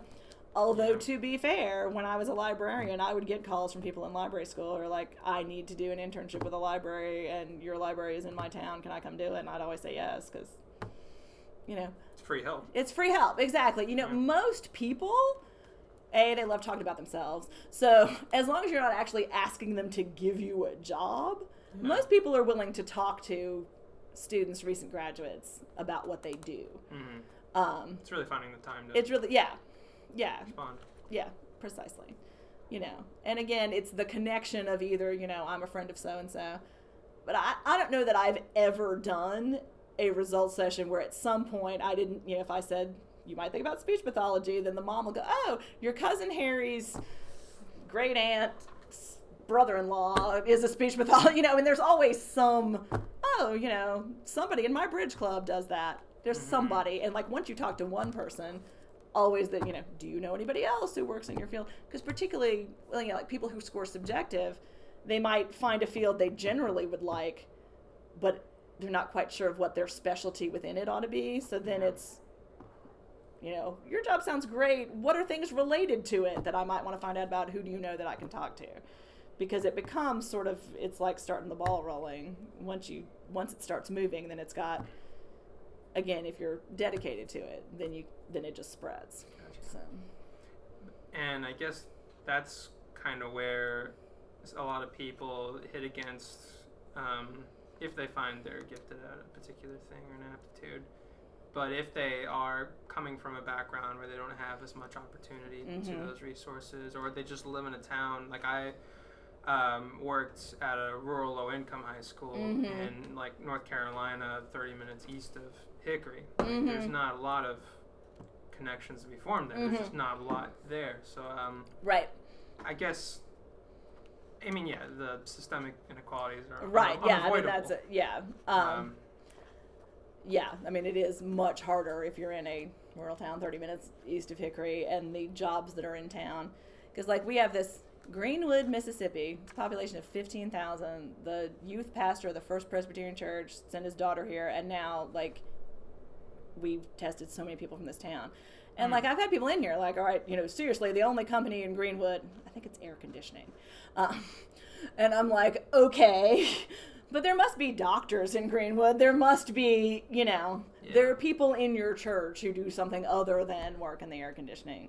So it's sort of, you're starting from it's more difficult. It can be done. Okay. You know. But it is true that, I mean, there's certain, I mean, if you're at a certain socioeconomic level, you're pretty much just looking to make enough money, and that the sort of following your passion becomes less important than subsistence. So getting by, and if you have a family, providing for them, and yeah, no, it is definitely, mobility is restricted.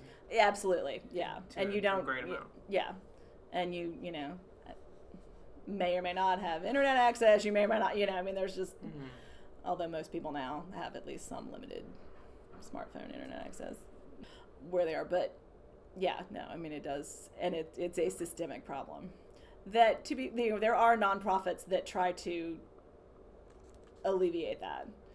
Like, I volunteer for one that it's helping kids whose parents either can't read or can't read English to develop their reading skills with a mentoring group. And then we also have people of different careers come in and talk to them to to start that process. And then there are other nonprofits who do that more for middle school and high school. They're like, my husband's done it for some high school nonprofit that I can't think of the name of off the top of my head.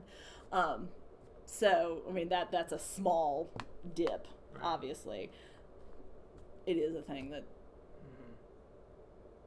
some people are aware of and try to alleviate. That's good. And like, maybe treating symptoms while, you know, some hypothetical movement or collective action can better. Well, what were you going to say? I was, well, you know, because that's, one of the things about, we're a nonprofit. We also charge $720 for our tests because that's actually less than it costs us to give them. Right. And part of my frustration with working here is, all right, we have a self-limited population. Mm-hmm. Now we do we test all the boys at the boys' home. I'm currently doing a grant writing project in order to get some grants to test people at lower socioeconomic levels, also to test disabled veterans and groups that would not necessarily be able to pay for our testing. But that's a nascent project that is expanding. Definitely. That's awesome to hear. And let's see what time it is. Oh, and I won't ask you too many more questions. I know I've been... No, you're fine. All right, cool. You went to Davidson. I'll answer anything you want. That's how we all feel. Thank you so much. You're very welcome. So, I do want to talk more about the conditions. That fascinates me, the how nascent it is. But right. Going back to Johnson O'Connor and his philosophy, that, and particularly with the vocabulary piece you mentioned, he studied a lot about how vocabulary is such a strong factor in determining, not determining, but it's a strong factor with people who succeed highly in an occupation. So his influence, obviously, it's named after him. And I saw Dr. John L. Holland on the profile, the career inventory there. He devised the categories, like realistic to clerical to artistic, so on and so forth. Are there any other academic influences or philosophies feeding into the psychometric work, or are they kind of paramount? They're kind of paramount. There was Dean Tremblay, who was somebody else who did a lot of study of career satisfaction. A lot of the influence is positive psychology, because it's about sort of using your strengths and finding your gifts and that kind of thing. We do, like I said, we do have an existing research department that, we just hired somebody new for it, whose focus was career testing in minority groups. So it evolves, I guess, is really the short answer. Okay.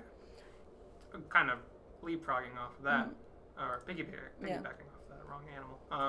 But what are the new or innovative influences guiding the work now? I guess this feeds in also the considering newer tests. What are the newer methodologies in academia that this foundation is maybe looking at or contributing to? One of the things that we're looking at is we're working with a psychologist in New Mexico, his name is Rex Young, who's looking at what different areas of the brain light up taking different tests, and looking at what other characteristics those areas of the brain govern. So looking to see, this is scientific in the sense of, it's quantifiable, but also looking at the biological component of what we're doing. And then we're also doing genetic studies with twins, trying to determine, what the hereditary relationship of the aptitudes is. And then I know they're also looking at can I give my child a bunch of Legos and make her have spatial aptitudes? Is it possible to influence it? So. Yeah. No, it's always a slippery slope, because you hear all the infamous stories in psychology of parents or one person who really want to influence or condition people a certain way. I just saw 3 Identical Strangers. That documentary. Yeah. It just blew my mind. Yeah. Of putting 3 triplets into different socioeconomic backgrounds and see how they did in life. Yeah, and there's the ethics of that, and definitely. Yeah, but we're focusing primarily on that, but the biological components, and we've had Rex Young has come to make presentations to our trustees about what he's learned about, because it's also are we measuring what we think we're measuring? Again, it's back to sort of the pitch discrimination. pretty sure that's a measure of your listening to sound, but it also influences these other things. So why is that? Mm-hmm. Where does that, is that part of the brain link? Is that, what's the story there? So Awesome. And with that, I'm really curious about what these tests might look like in a different culture or testing different languages. That would be fascinating because we have not really done that. We get periodically questions from people in other countries who want to develop tests, and some of them, pitch discrimination is going to be the same kind of no matter what, but something like analytical reasoning or word association would be very different in a different language because there's also different constructions of how you do sentences, and then also the cultural issues, because one of the things that I would like to do, particularly like with inductive reasoning and the pictures that we use for that, is there a cultural bias to some of those pictures? Because I actually think there is, but I don't have any proof of it. But I'd have to design a study to take a look at that, which I just haven't done yet. But. Definitely. Or even potentially the vocabulary. Yeah. Again, like who has access to learning that. Right. I mean, there's free dictionaries now, but it would be interesting to like kind of detail a study that charts how people acquire vocabulary. Right. I don't know if those exist or not. Well, I don't know if we have any, but like when I was a librarian, I took a class on literacy acquisition. And of course, I mean, the big thing on literacy acquisition is how many books are in your house, and do people read to you?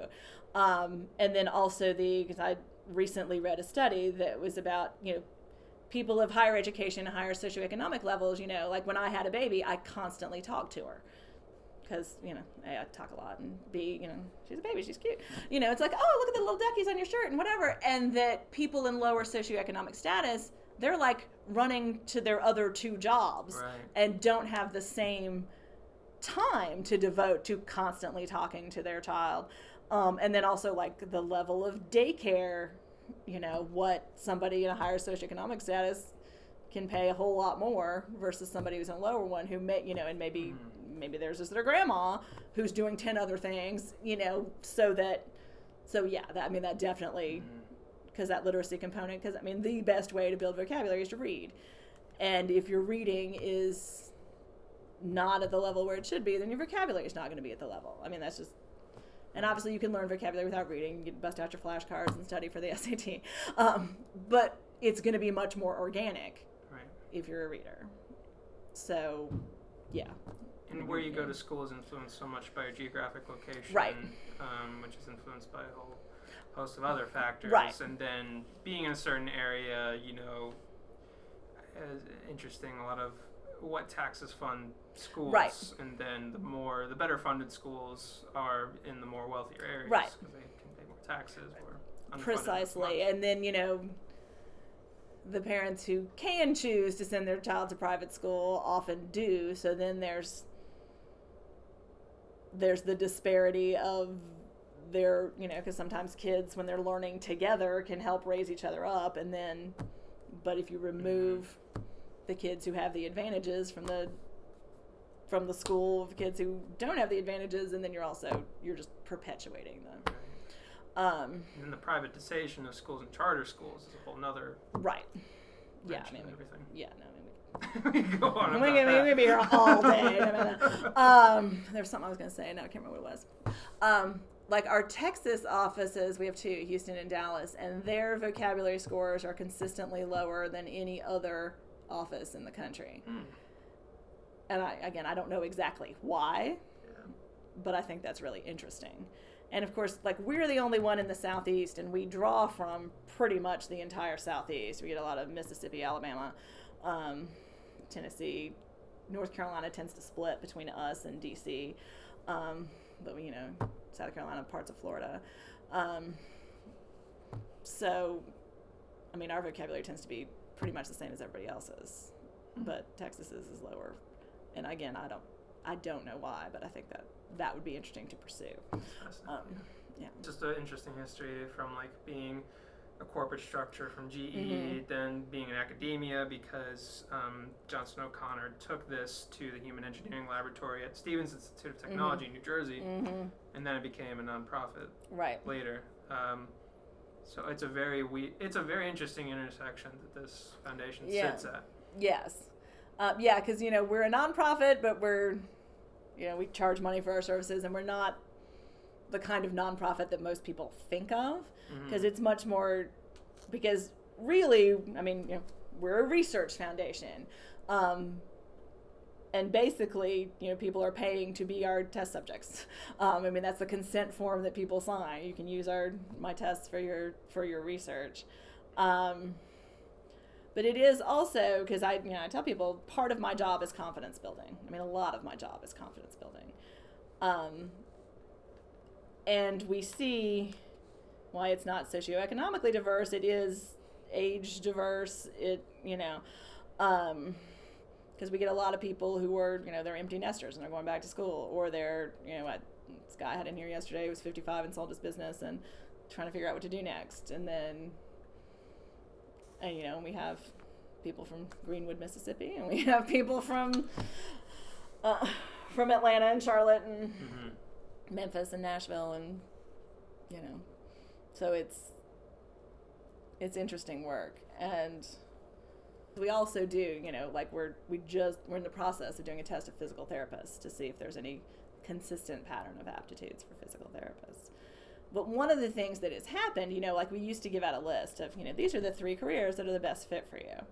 We stopped doing that for 2 reasons. One, because people would think, oh, these are the only 3 careers I can do. Well, okay, no, that's not true. These are examples. And B, the workforce is changing so much that, you're likely to have a job that does not yet exist at some point in your life. So if you just looked at those 3 things, they're not going to keep up with how fast it evolves. And so that's why we try to focus more on the roles and the activities that you're more likely to enjoy doing than here's the job title. So that makes a lot of sense. I do maybe want to dive in a little more to that because this was formed in an economy where workers had pretty much if you got hired at a company, you're working there for the rest of your life, and wages are better now. Or were to grow much more now than now they're very stagnant for our generation. I guess most workers now, it's a lot of precarious jobs that are very unstable, moving from one thing to the other. So how do you think, how do you kind of factor that in personally advising people into how is the organization trying to evolve with the changing world? One of the things that I personally do, I spend a lot of time researching careers and trends and what's growing and what's not and what's new and that kind of thing. And a lot of other people here do that too. I think the foundation is trying to do a similar thing, is sort of looking at the big picture career growth and also different ways we can give the aptitudes. Is there a way to, because we've tried to replicate some of the tests on a computer, and they, some of them you can do. Wiggly block you can't, because it's a different thing to look at the wiggly block image on the computer than it is to physically do it in your hands. And so it's looking at that, but it's also trying to keep up with these career validation studies. We're looking at project management, which was not a career anybody did 15 years ago. Or logistics and supply chain, that nobody had heard of that 20 years ago. So it's looking at, all right, what does that entail? What do you actually do all day if you work in those jobs, and how do we extrapolate that from the things that we know for certain? Right. Yeah. Because I know just from University of Tennessee, Knoxville, they just had pretty recently the supply chains major, and my sister works in that now. But when she got her MBA, that didn't really exist, but she was able to learn it. But I think that must be why all this talk of human engineering is cropping back up again, because there is so much unknown change that's happening so quickly. Right. Well, and it's also the understanding that there's certain things that we can build a machine to do. There's always going to have to be some human element to do some part of it. Because it's with these tests, there are a lot of people who score 65th. So if we just spit out a report, the computer's going to go, oh, that's average. Well, okay, I'm sitting here talking. I looked at the test. I know what, all right, that was 0.2 of a second away from a high score. There's the human element of understanding, all right, this is going to shift just a little bit. So that getting an understanding of what the human factor is amidst the much more robust machinery than there was. When Johnson O'Connor first started these tests, it was basically we had a factory assembly line. There was a part of the line where people had to use their hands. We need to figure out what's going to maximize efficiency there. And then he figured out a way there's part of the line where they have to use a tool, and the people who were high in the tool or in the hands are not necessarily high in the tool. And then it became, all right, we've turned all these people away as factory assembly line workers, but maybe they're really good bookkeepers. So let's, let's figure that out. But it's also thinking about, because I'm certain there are aptitudes we are not measuring. But, and it's, are there ways to measure them? Or is that something that's sort of outside the scope? And then also the other thing I emphasize, what we do is a piece. There'll be people who score perfectly like doctors who they'll tell me, oh no, I fainted at the sight of blood. Well, okay, then you're not going to do that. Or, you'd be a great elementary school teacher. I hate kids. All right, well, we're going to, let's, yeah, exactly. Let's translate that into some other way. Because that's the other thing too. Like if somebody gets teaching, what they think of is public school teaching. And it's like, well, no, this could be coaching. It could be, teaching, training courses at the corporate level. It could be counseling. It could be, any number of things that fall under that rubric that people just don't know. Yeah. And a lot of what we do is make people aware of things they didn't know existed. Because I tell people, if you're good at math in high school, everybody tells you to be an engineer. If you're good at science, they tell you to be a doctor. If you're good at humanities, you're supposed to be a lawyer. Boom.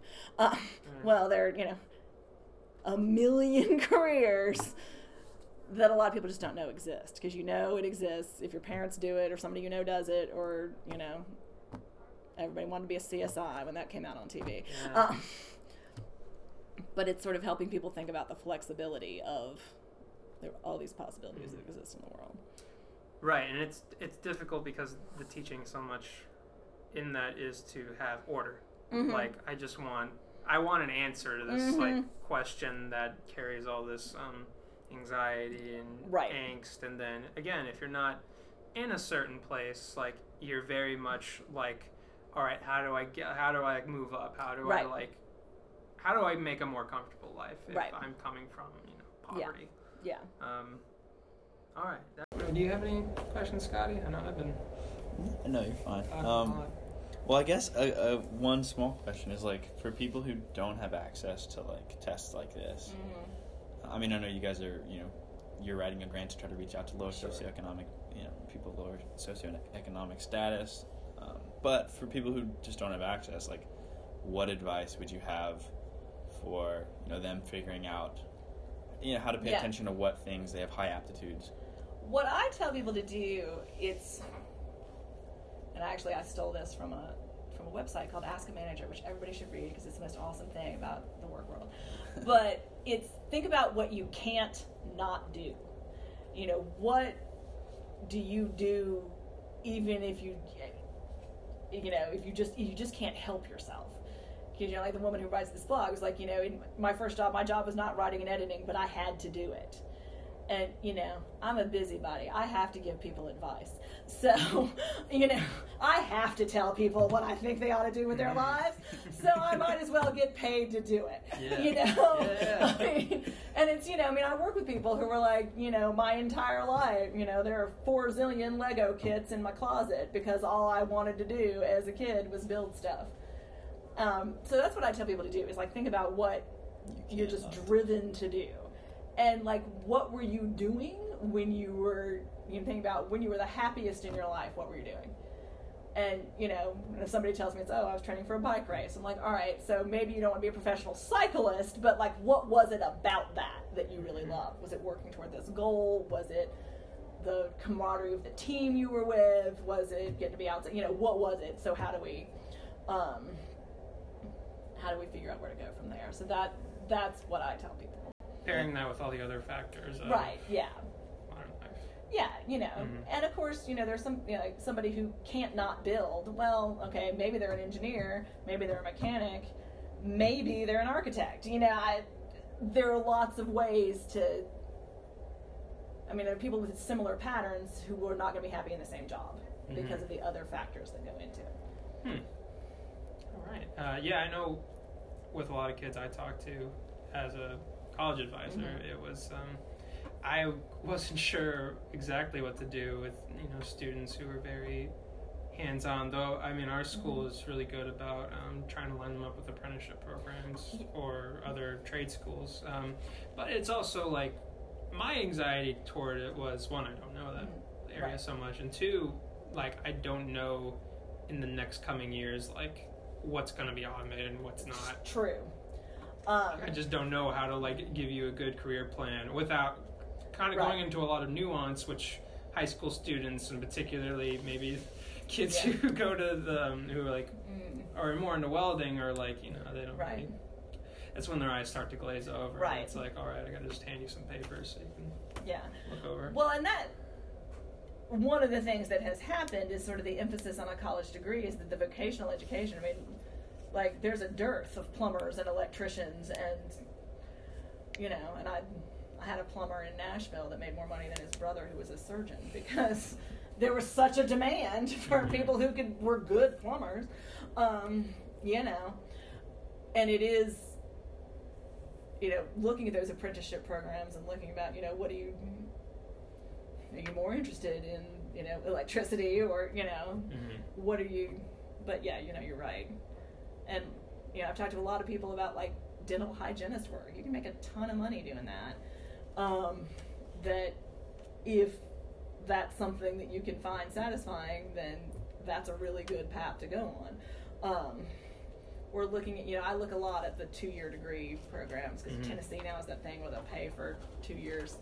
And I'll have people who are like, whose parents are like, all right, we live in Tennessee, what's the 2-year program my daughter should do? Right. Well, here are the 3 that I think are a pretty good fit. Thank you so much for letting me talk your ear off. Absolutely. Glad to do it. This is just really fascinating stuff. Well, I think so. Johnson O'Connor is a resource for you now for the rest of your life. You can call and ask us questions literally forever. I had someone in here this summer who tested in 1980 and wanted to know how to use his aptitudes in his retirement. You can do that. You can also read through all this and call me and ask me questions, or if there's something you want to add, feel free. Call. My card will go home with you. Send me an email. I'm happy to answer questions literally at any time. Sometimes a year we're a little busier, so it might take me longer, but I will answer them. We do free vocabulary testing for life, so if you want to show off how awesome your vocabulary is, you can come in here and take a test. If you lose this and you want another copy, there's another copy for $10, which just covers our office fees for pulling it off the hard drive and sending it to you. You can come in for a follow-up discussion at any time. Within a year, that's free. After a year, it costs $100. First step should always be to call or send me an email. I can probably answer your question without charging you $100. I do that a lot. So any other questions? So my final question to you. Yes. Meredith Haynes. What do you want to be when you grow up? I was at a coffee shop where instead of asking your name, they wanted to know your dream job. Oh, wow. And I have sort of the 2 dream jobs. One, obviously, I want to write my best-selling screenplay, and actually, I want to be J.K. Rowling. That's what I want to be when I grow up. My other one is, the other thing I would really like to do, this nonprofit that I volunteer for, it's Georgia-based. I would like to go start it in other states. That would be my other thing. Awesome. What's that nonprofit called? It's called Path to Shine. Path to Shine. Yeah, and it's, like I said, it's kindergarten through 5th graders. We help them learn to read. I've worked with the same girls for 2 years, and now they're now in middle school, and I could see them, go from C's in spelling to A's, and that I loved. That's incredible. I hope you do both of those. Thank you. I hope so too. Yeah. chick. I turn around and get told I should tone it down with the owner who hoping now that I'm closing my open mouth, but I'm holding the dopest sound to get hold of the whole amount of the show. And the older crowd you behold that we sold them out. Most of vocal rounds will get broken, they're broken out at the bone, but they going out on their own anyhow. So ride with the motion, ride with the chosen. Hey everyone, thanks for sticking around to this wrap up of this really, really long episode. I want to address the question right now that you're probably all thinking, was this worth it? And I would have to say yes, if you can afford it, for a couple reasons.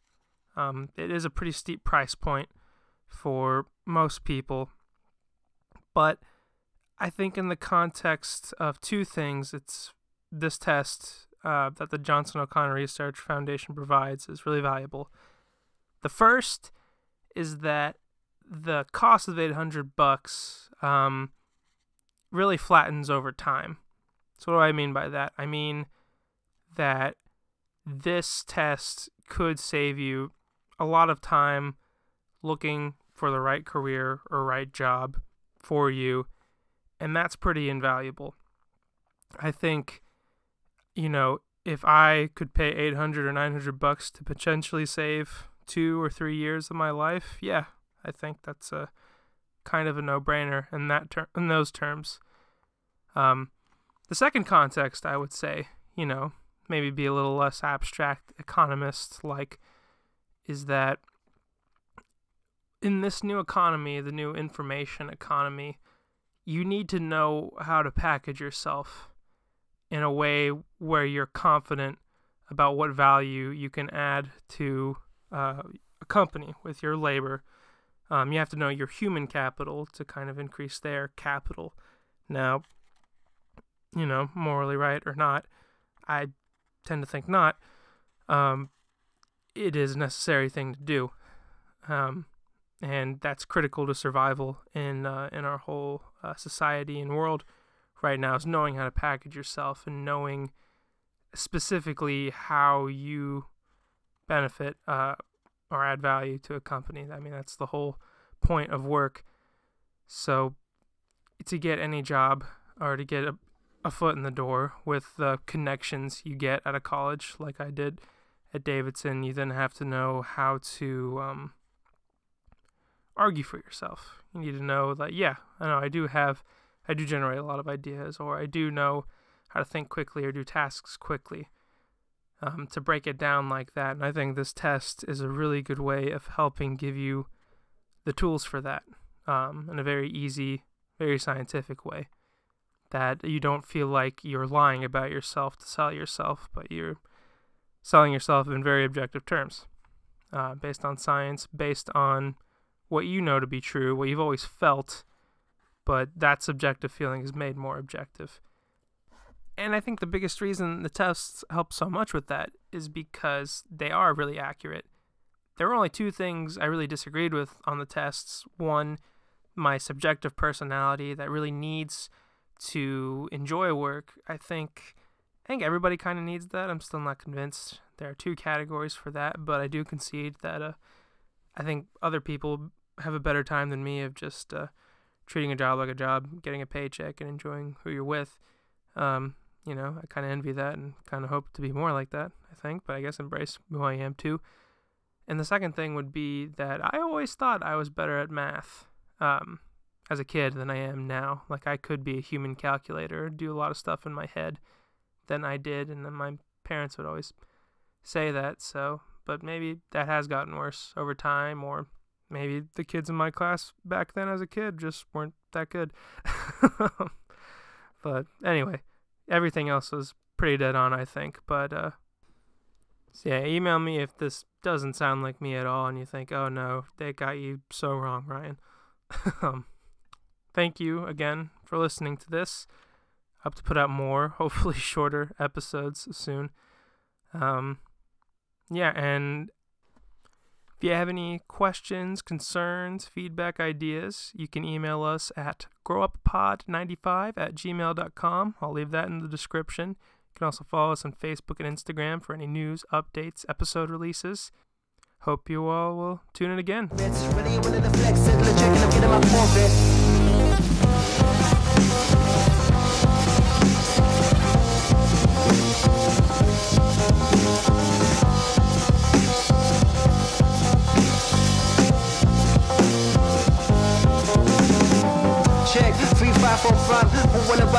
chosen one. Rolling the blunt with a broken lung. Holding the time to the show gun with 2 thumbs. Turning them up cause your boy ain't got no style with it. Who got the regular flow? Turning the potency temperature high with it. So fly with it. Not 90% of the time each night. Finding a way to supply my desire. Getting up late to go fly my kite. It's driving me, right? No, wait, I forgot this G now. Usually only leave rhyming the time and the place and the sequence of dreams, huh? What's that?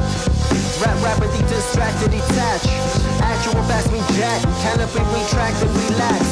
Cool down with Malawi, golden ounces in the back. Got your new sound and Jumanji blowing out whiz in the dash. It's that Africa. Trajectory will get branded with all of these tags. And cannibalism is back.